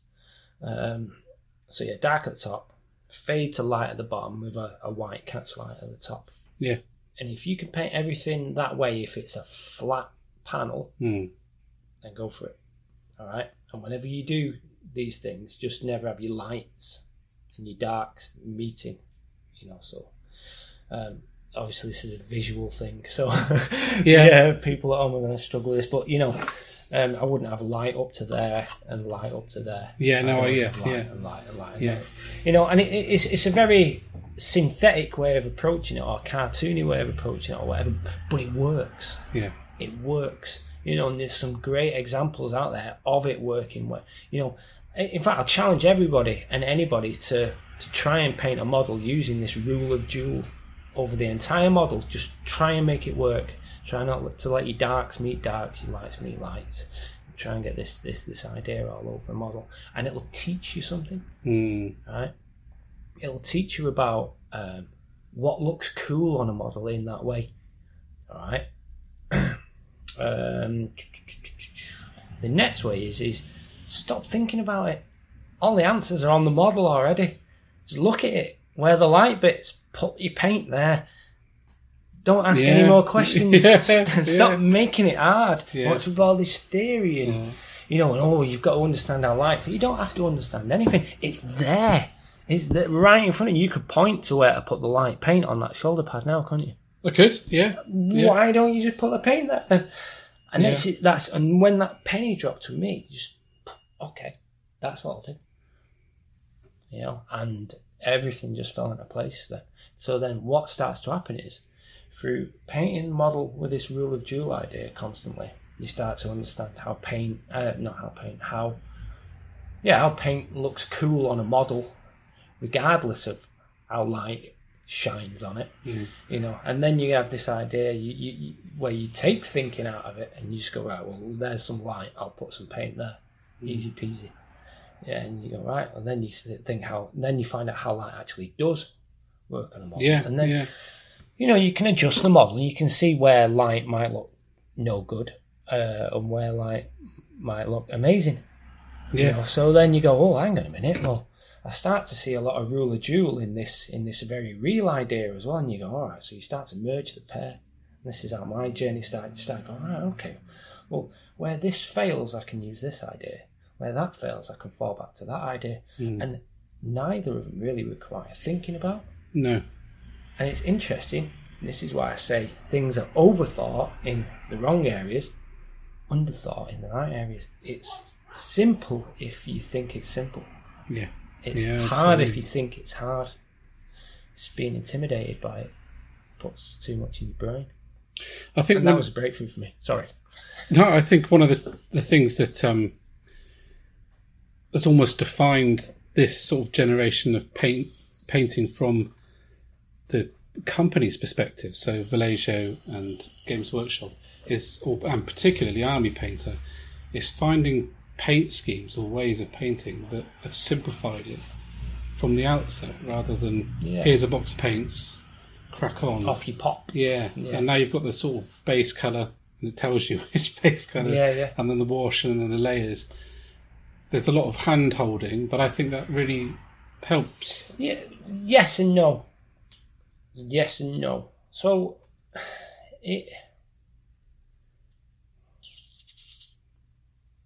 I think there's more people could be getting better results quicker in painting sessions by doing less work. Now, what generally that means is using less products. Yeah. At the same time, the upside is people get a lot more satisfaction sooner because they're getting better results easier. So they're buying more models, painting more models, and enjoying it for a longer period of time.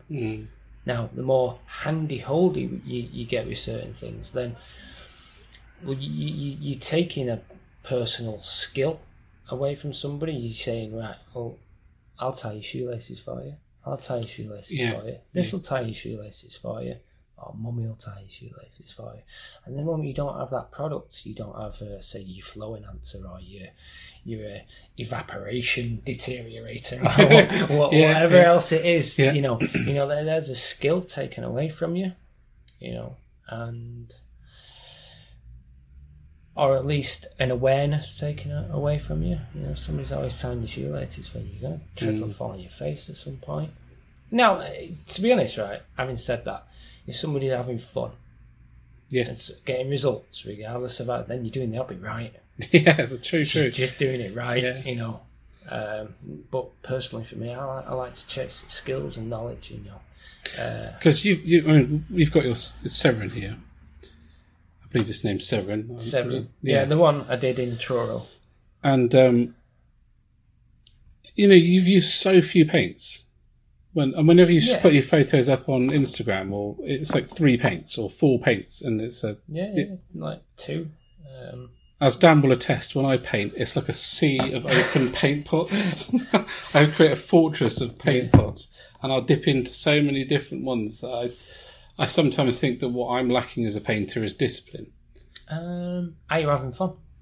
I'm having a hoot most of the time. Job done. Job done. Yeah. But I don't know. It depends on what your objective is, isn't it? If you want to level up, then limit yourself. Take some things away.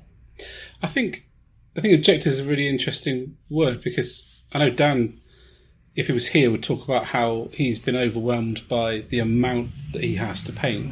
And I do feel that. I mean, I've got a hobby collection built up from working in Games Workshop where things are a lot cheaper. So you tend to buy the releases as they come out. And I look at that sea of grey plastic, either on the sprue or built, and it is intimidating. So one of my huge objectives is to just get the stuff done. But at the same time, I want to paint quality models, and there's some armies that fall in like one end of the spectrum, like my Space Wolves. I really try and do a good job with those, but then my Iron Snakes were all about just painting a company of them. So I really stripped down what I was doing to try and find a faster way of doing it, and I find I get torn. And if I start painting a model and enjoy it, then the I want to paint as best as I can Ben comes in, and everything slows down, and then that army. A good example is 50 goblins that I painted recently, and I thought this will take me a couple of days because I'll just brown, wash, done. And I slowed myself right down because I was enjoying painting them. Oh, that's a tricky place to be, that, isn't it? Well, again, you've enjoyed yourself. Maybe there's something in there trying to get out. Yeah. Do you know what I mean? Maybe there's a better painter in you, which I believe for everyone, by the way. I think whoever and however good you are, if you think you're no good at painting, then you are wrong. I believe everyone can be great at painting. All you're lacking is certain knowledge, as opposed to skills. You're just not aware of something. Even if you've got a shaky hand, I've taught people all walks of life with all sorts of abilities and disabilities, whether they be mental or physical. And they've got results because it's about choice. So for example, if you're starting to enjoy an army, because I go through this, right, I'm just going to smash this army out. I'm going to hit this guy's top. Well, there's a passion there that's just awoken in you. Go with it, man, because you're going to level up there. You're going to try things, you're going to love it, you're going to enjoy it, and things will start coming out of you naturally. And you'll look back at that model, you'll go, that was top. Yeah. When you start painting another model, you might be like, I remember what I did on that guy. Right, okay, you'll start painting that, and you'll have that little emotional attachment. Something in this guy then will level up. And that's just how it seems to happen. That's how Not Mets happened for me. But then at the same time, this idea, because what's holding you back or forging you forward again is ideas. Yeah, it's things in your head. I don't know if, I can't write a book on this stuff, but maybe I will do one day. But a lot of the things that forge us forward or hold us back with painting are all ideas in our heads, or knowledge, or opinions, or whatever. And so you mentioned earlier on that, this army might be a high quantity, low quality paint job. Yeah. On the other hand, you've got a low quantity, high quality paint job. They're just ideas. People think that's what that is. What I said to you the other day. A good line painted in a good place takes the same amount of time as a bad line painted in a bad place. So what's the difference? Well, the difference is the choice the person who's executing the line makes or not. Do you know what I mean? I'll make better choices when prepping everything, and I'll make them quicker through practice. But I'll just make better, more.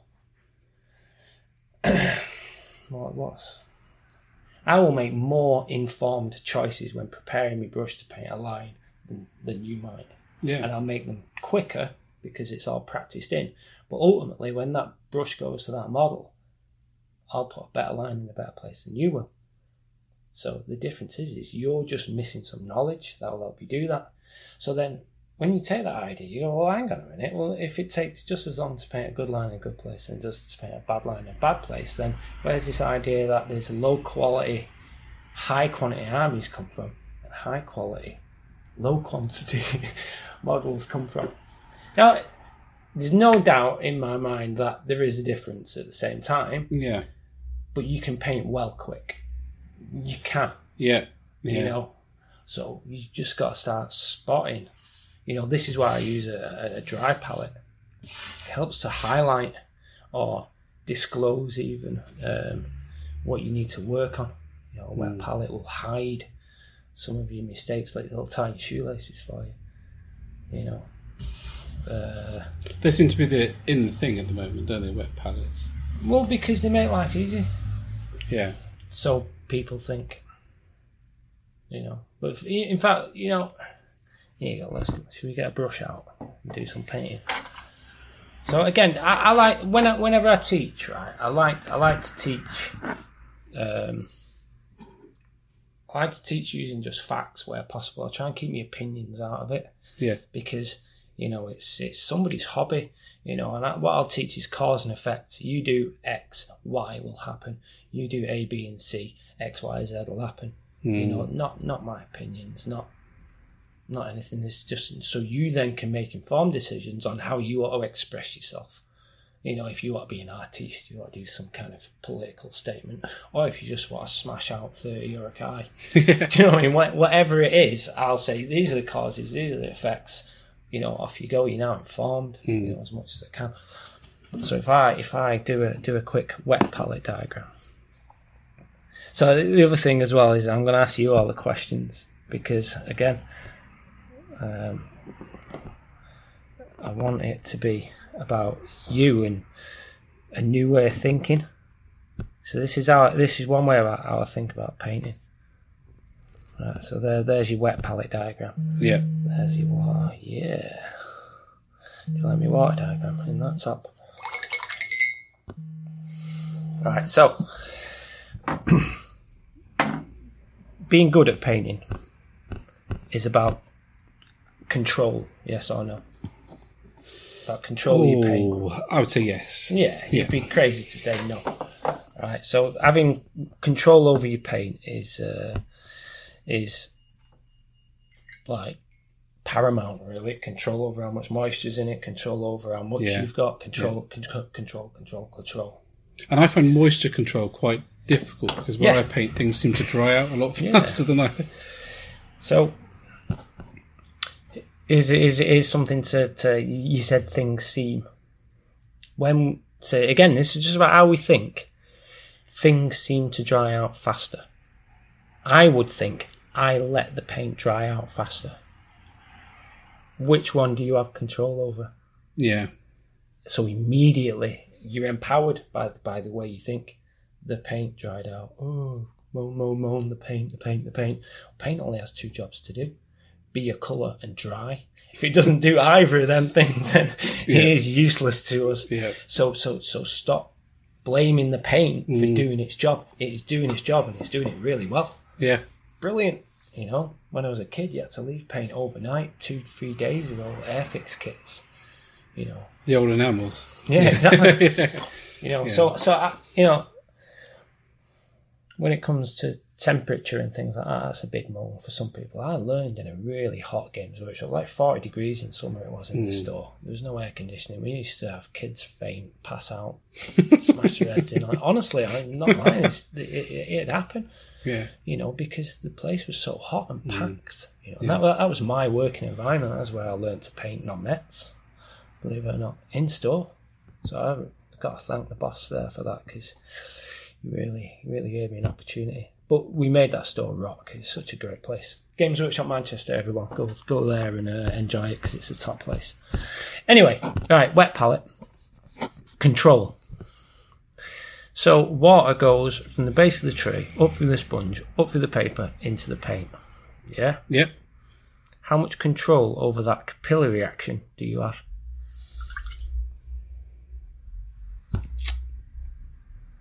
I would say once you've set it up, not a great deal. I would say a complete zero. And if you could get any control, you're probably wasting your time trying to get that tiny amount of control. Yeah, yeah. So already you're onto a loser with a wet palette. Evaporation. Now, I'm not talking about adding water. I'm talking about evaporation. How much control do you have? Yeah, I'd say you have more than the wet palette because you're looking at your drying lights and things. You're shrugging your shoulders as a no. Well, yeah, but I mean, like, let's say you want your paint to dry out sooner or lesser, you're going to start bringing lights in and moving things. Do you know what I mean? The effort to control the evaporation is actually quite a lot. Yeah. You talk about on a cold day, on a warm day, is your heating on, are the windows open? Yeah. Do you know what I mean? There's so many variables when you're trying to control all these things. Like, is it worth even discussing? You know, you can say, yeah, if you want to happily discuss it, but when you think about the logistics of trying to control evaporation, you could add a retarder, for example. Like a medium. Yeah. Yeah. You know, there's one way, but are you really controlling evaporation? You're holding it off a little bit, you know, but are you going to do that with a wet palette? Don't know, maybe. You know, but it's all a bunch of ums and ahs and maybes, and there's no clear-cut nature to any of it. So that's where everything starts to then break down for me. Yeah. You know, so I use a dry palette. Having used a wet palette for a long time, by the way, I'm not sat here going, oh no, I'll never use one of those things. Yeah. You know, I know the score with them. Yeah. So I use a dry palette. So immediately I take one of these zero control factors out. You know, I take the saturation factor out. I'm fully in control of how much water goes into my paint. Yeah. Fully in control. So I'm 50% more in control than somebody who's using a wet palette. You know, so Meg Maples did a, if you know Meg Maples. I don't know. She's a top painter. She used to paint for P3. She now does a lot of freelance work. She did a Facebook post or a blog post recently highlighting an issue she was having with a wet palette, and it's exactly what I'm talking about now. You know, and it's just one of them things. You know, so let's say you've got this paint here on your wet palette and you left it 10 minutes. How much more dilute is it? I have no idea. Exactly. And who does? Yeah.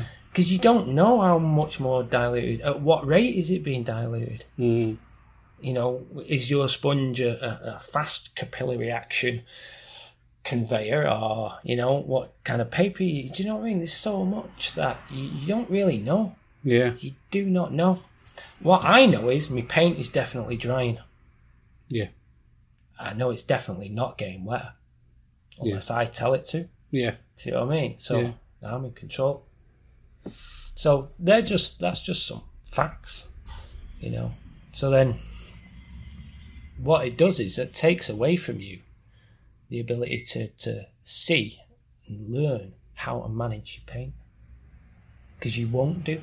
Well, you'll try by adding more paint. You'll try by adding more water. You'll try by adding less water, but ultimately you're not in control of it. That's the point, you know. But, you know, on a dry palette, you'll always add more paint. You'll always add more water. So, you're not really lost anything there. If any of that makes sense. It does. It's very interesting. I hadn't thought about it like that at all. No, well, but that's the thing, you know. Somewhere along the line, this hobby or craft, I prefer to think of it as a craft. As far as hobbies and crafts go, it's a really young one. Yeah.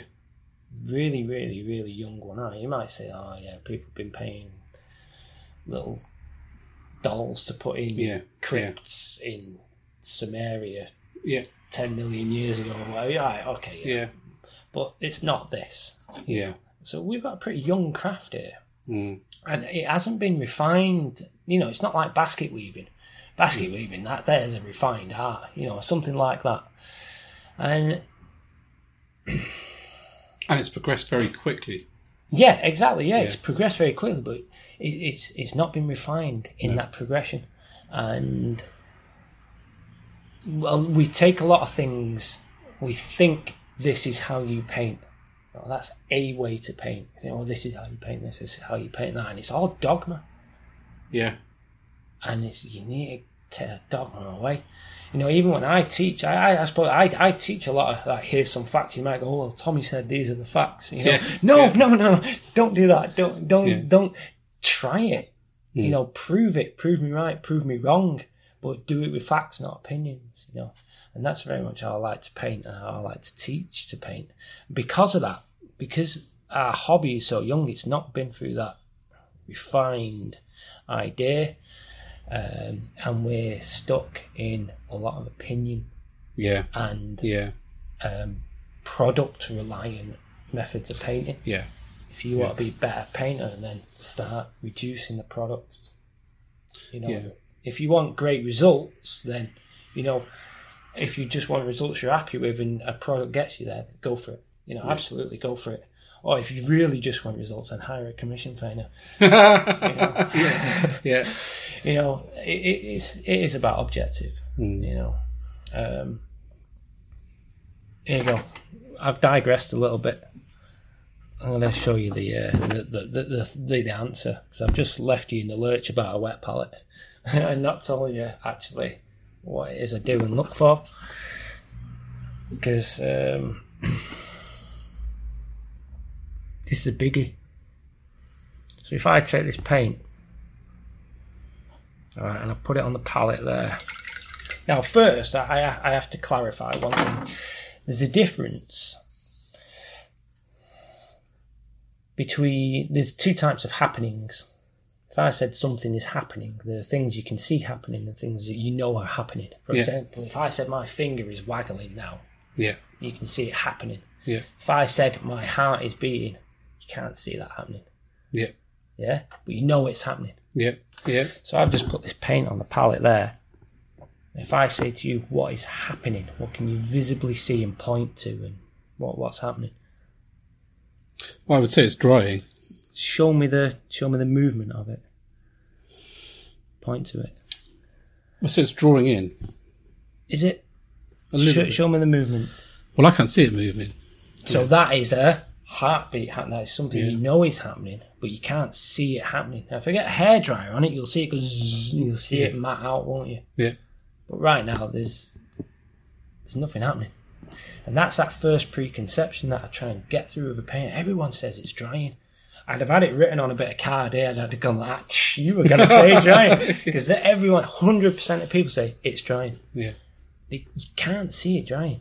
You know it's drying. Even if, like, in a couple of seconds, let's just draw it out. Like, we will see this bit as dried, but we won't see it going moving and particles flying off it. Yeah. We just know it's drying. We know there's movement there, but we make an assumption that we can see it, and we can't. You can't see it drying. You can't see it moving because it's not moving. It's just there. It's just on the palette. Now, in stark contrast to that, what's happening? It's diluting. Yeah, describe it more. More words, more facts. So you got Tommy's put a puddle of water on the palette and puts a blob of paint in it. And it's kind of spreading out into the blob of water and diluting. It's getting more transparent. It's doing loads of stuff. It's doing loads of stuff, yeah. That's the point. And you can see it happening. Yeah? So, you got these two ballparks. I'm always looking for the guy in between. So, what's happening? With which one? This one. It's thinning out. Yeah, but it's not like that guy, is it? No. And it's not quite like that guy, is it? No. And I could go a little bit further towards this set of properties, or I could go a little further towards that set of properties. Yeah. Right? Which one of those would get me, which area within this ballpark here would get me an ideal base coat? What I mean by an ideal base coat is something that's as thin as possible and as opaque as possible. Well, now we've just been through this little fact-finding mission, we can make an informed decision on a dry palette and go, right, this guy will get me the most opaque coat of paint as thin as possible. Yeah. Yeah. And there it is before your very eyes. No opinions, no... I nearly swore, sorry. No bull boop right, about this consistency of milk crap. It's dogma. Oh, it should be the consistency of milk. What does it mean? Yeah. You know? What kind of... I could get all fussy about it and say, oh, what kind of milk? What kind of... you know? But it depends what you want to do. Would you say, Would you get Chaos Black paint, for example?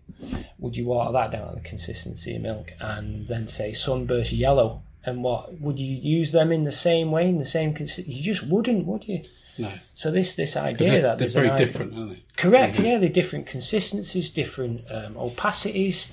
You know, they work different over different colours. You know, you wouldn't mix yellow to the ideal consistency and then whack it over black, for example, and expect to get results. You wouldn't, but you would for black over yellow, blah, blah, blah. So you need to tailor make your consistency to every pot of paint over every brand, over every type, every time. Because every pot of paint is like a little soul. Yeah, they've got their own properties in their own right. So you need to learn how to manage it. Having a wet palette isn't good enough. Yeah, that just adds more variables to what already is an almost infinite variable. Yeah, I mean, just over say Vallejo alone, the mind's gonna boggle. You know, Vallejo Black's different to Games Workshop Black.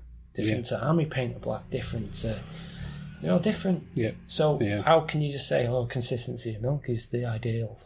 Well, it's crap, So then, again, it's a one-size-fit-all answer, isn't it? Or attempting to. Yeah. It's just dogma. It's just people repeating this idea. Oh, the forum knows best. Oh, this guy said. Yeah. Or this blog said. No. We are out for time. Well, we're going on to 50 minutes. Wow. One last thing then. Yeah. So I've just shown you 3 ballparks. Yeah. Which one of those is a bad consistency? I would say the thicker one was the worst. Which one would you use for dry brushing? I would use the thicker one for dry brushing. So this is the last point. We can end on this bombshell. People go on about the ideal consistency, and it's not. It's a tool for the job. Yeah. You take your opinion out of it, take dogma out of it. Start to learn to see the facts of what it is you are doing. Well, when I do this, this happens. Yeah.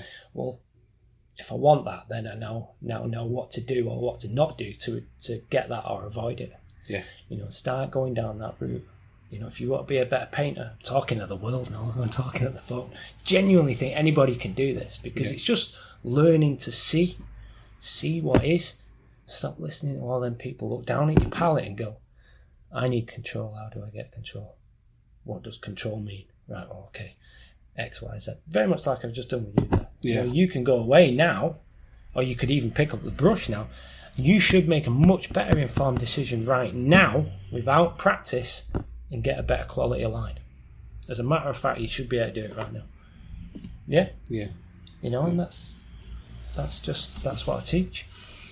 Brilliant. And I'm proper pious that everyone should learn it that way, because better results sooner, less effort means more models sold, more paint sold, more happy people, more results. Just all in all, it's just better, isn't it? It is. So thank you. Well, thank you for talking to me, Tom. It's been brilliant. I'm over the moon you came, to be honest. Awesome. So cheers for that, man. Thank you very much. Yeah. Welcome back, guys. I hope you enjoyed that. Where do we go from here now? How do you top that, Dan? Wow, I'm not really sure. Where do we go from there? I think perhaps maybe when you're gathering up CDs for your projects, you could ask Justin if he'd pop along and do an interview. Oh, dude, that's twice you've mentioned Justin Bieber on our podcast. I will drive up to Bristol and slap you. In about 2.5 hours, I'm going to lock my It'll door be worth just in case you do. No, so guys, if you haven't already, I very strongly recommend you subscribe to his YouTube channel, to Golden Painting's YouTube channel, and I strongly recommend you subscribe or like their Facebook page, because you will not be disappointed. It's just full of awesome hobby content. So we're going to move on now into the wilds, and the wilds are filled with the Welsh this week. The Welsh and tiny people. Welsh and tiny people. Yeah, tiny people. We're going to talk about tiny people. So we will see you there. Bye, guys.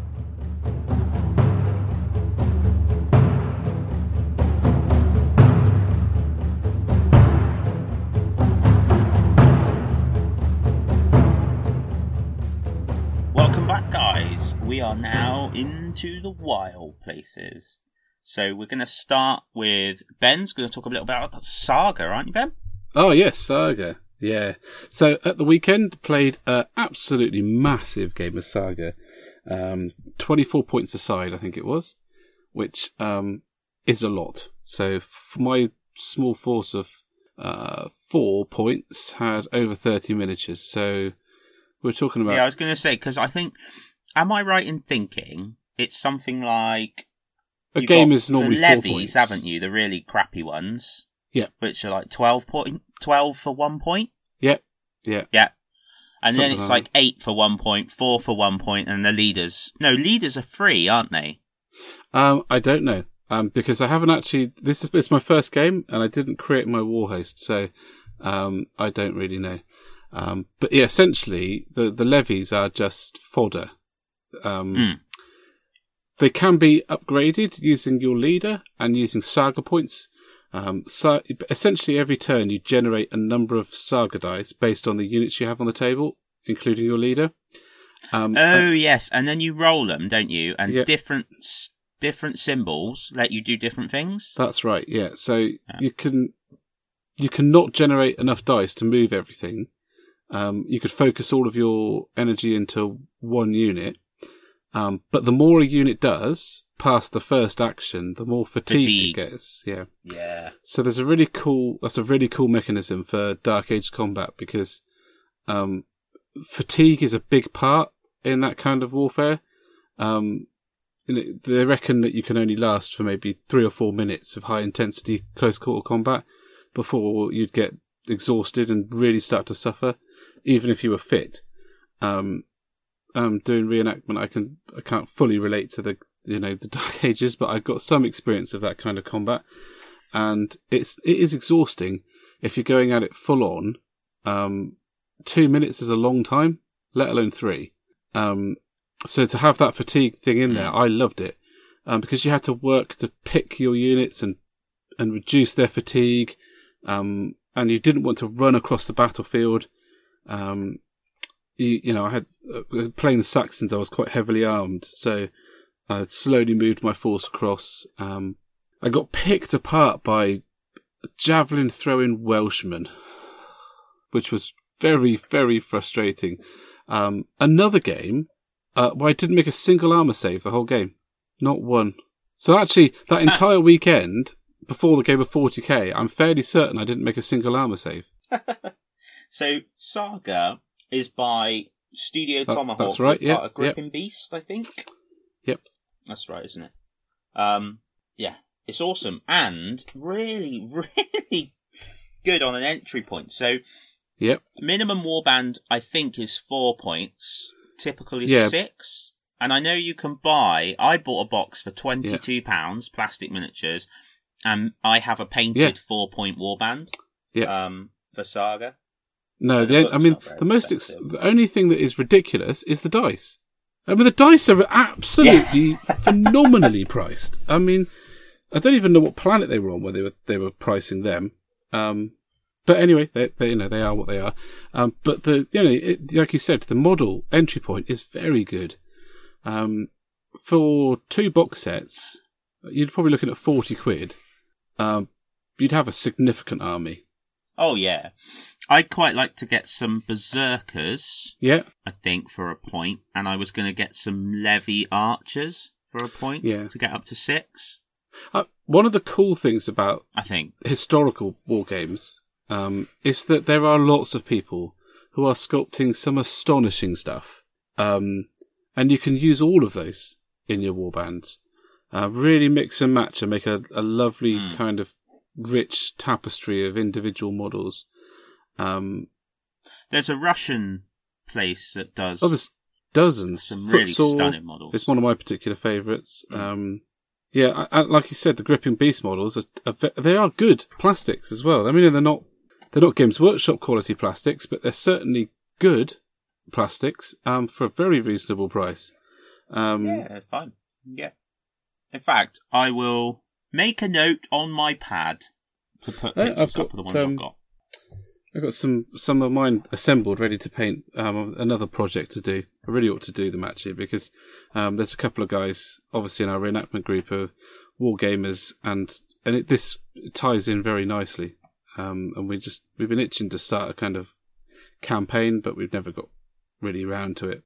So I think there's some lovely terrain as yes. well. The foreground buildings for Saga are amazing. There's some fantastic. There's I can't remember the name of the company. I will try and find the pictures of it. Of resin village scenes that have 3 or 4 buildings on, and oh my days, just amazing, like astonishing scenery.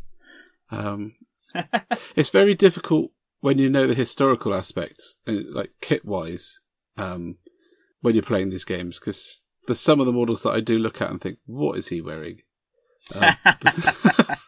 But if you get, for a lot of people that wouldn't even be an issue, but loved it, absolutely loved it. Loved the flow of the battle line. So the fact that if you win, but even if you don't kill people, you still force them back. You're still constantly pushing. The only thing I thought that was missing from the mechanic was breaking units of troops, properly breaking them.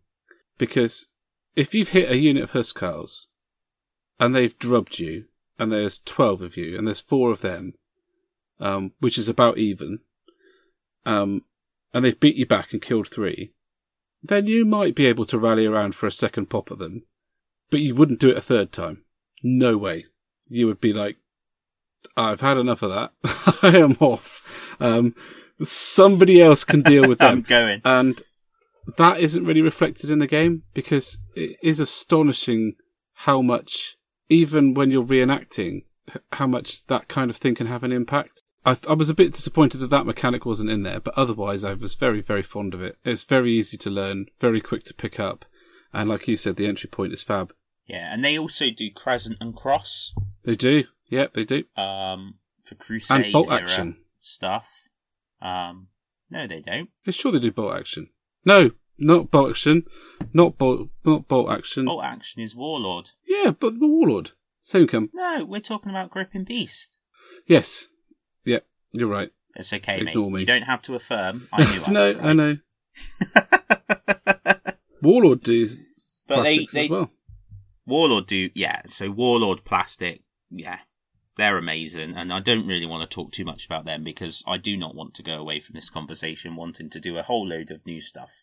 And it is bad enough that, moving on slightly from Saga, that TT Combat, who people will know we're quite fond of, having been down, Ben went down and did an interview, have just bought Hawk Wargames. Yes, they are. And, yeah, so random thing from my hobby past, a couple of years ago, discovered Drop Zone Commander, and I love miniature scales.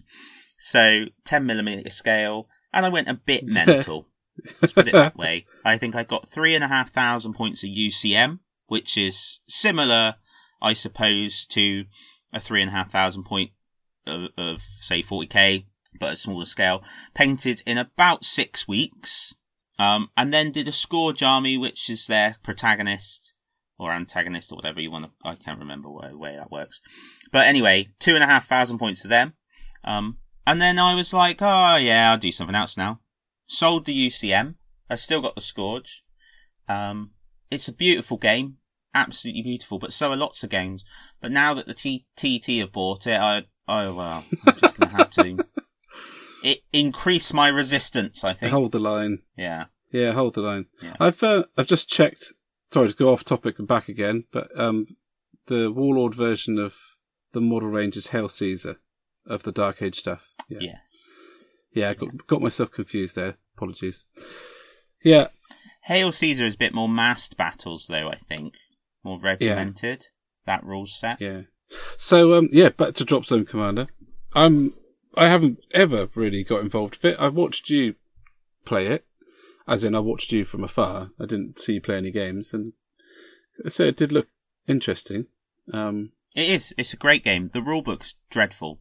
Like, all credit to Dave, who created it, for creating a world, and it's easy for me to sit back and say, oh, that's dreadful, having not done it myself, but to navigate the rulebook was an absolute pain in the backside, and actually a big driving factor behind why we didn't continue. Really? because we just found it so difficult to get to grips with all the mechanics, Right. and then flick through and find all the blooming rules for the different units. And because we were new to it, we didn't have that base level knowledge that you would maybe bring to Warhammer. Yeah. As Mind you, that said, I found the somebody Age of that's played Sigma before. hardback rulebook a nightmare to navigate to start with. Yeah, I know, and it isn't great, but it's amazing the impact it can have. So I really hope if TT they've said they'll be investing in it, make that rulebook easy to use. Yeah, it's important. Yeah. Yeah, and make unit cards and things like easy referencing. That's what we need. Easy referencing. Well, seeing what they've done with their own games and what they've done with games that they've picked up, they're really good at adding to the product, as in giving added value to a product. So I'm hopeful, and I'm gonna put money on it that you'll be back into playing that game before long. Which means you'll be trying to coerce me into collecting an army. When I stopped my mad rush into playing that game, I had quite a number of the cardboard buildings that they did, which were fine. They did what they needed to do, and I gave them I actually gave them to a chap on a Facebook site, and he asked me to leave them at big, and that was about 18 months, 2 years ago, whatever it was, and he's never collected them. And I may have gone back to Jim and got them back. Really? That's hilarious. So, yeah. Talk about smacking a gift really, horse. isn't it? Yeah, it was a bit odd, As really, but free yeah, products, not even bothering to turn up. I was trying to make some space, but I could quite happily go back to that game, man. It's stunning, but I've got to control it. I know. I'm surrounded. That's the by problem with doing this Into the Wild section, is that we're constantly looking around us, looking for things, things that are going on. And at the moment, dragging my attention. There's a lot going on. You got the Batman models by Dark Knight. Oh, so nice. And I'd love to do that with a nice kind of modern board with all the TT combat stuff. They do like a great Batman scenery set, and then there's the drop zone stuff, and there's Saga, and I'd love to do like bolt action and do a 28mm World War II stuff. Oh dear, Can't do it all, my friend. Not this week. Not enough time. Not enough time in our lives, dude. There we go. Well, that's a bit of a morose way to end a podcast. Oh, let's episode. drag it on. Let's find something else to talk about. We can find something else to talk about that's less miserable. Come on, we must think of something. Well, the fact that I saved my Scourge army, so I've still got that. I'll get some pictures Oh, of great. that. So you didn't actually get rid of both of them then? No, I kept the Scourge because Hang on. The UCM, The Scourge are the bad guys. yeah. Oh, dude, there is something pathologically wrong with your mind. It's such a cool background because the Scourge have overwhelmed humanity, and humanity have fled off. The UCM have fled off, and now the UCM have rebuilt their empire, and they're coming back. Oh yeah. And invading, and that's why it's all dropping in. So there's loads of like air stuff, and you've got little battle groups, and your entire force needs to be able to start on these drop ships, and it comes in and you drop it down. It is a very cool game and a very cool concept, and it's very well executed as well, quality wise. Yeah. I will show you it when I see you next. I'll get some of the stuff out, but basically, I loved the UCM for the aesthetic, but the Scourge were the army that I felt fit my play style. Right. more. Yeah. So that army was the one I was building to take to events and stuff, but I just, as I say, I just couldn't get my head around the rules, like enough to play a reasonable pace. But yeah, you're probably right, man. I can't see me not going back because the main thing that stops me going to other games is the painting. Yeah.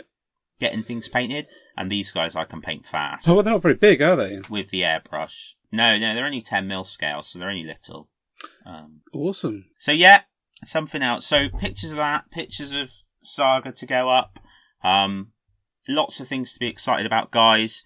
Thank you so much. You keep interacting. We're seeing some great interaction on the podcast, especially about scones. That's been very popular. Was fun. Maybe pasties this week. Pasties, I think. Oh, but don't even get me started on how the Devonish do their pasties. I mean, that it's just it's crazy. Wrong in every way. Crazy crimping. Crazy crimping. Crazy. Oh, now we have to do a post guys, of that now. Now we've said that. Oh, days. Yeah. Well, yeah, absolutely. Maybe crazy crimping. That'll be our, maybe a fact. Maybe that could be a little tagline. Or maybe not. So, episode 11, Justin Bieber, crimping pasties and other assorted nonsense. Absolutely. Sounds like a good title to me. Thanks for joining us, guys. We'll catch you next time. See you later, guys.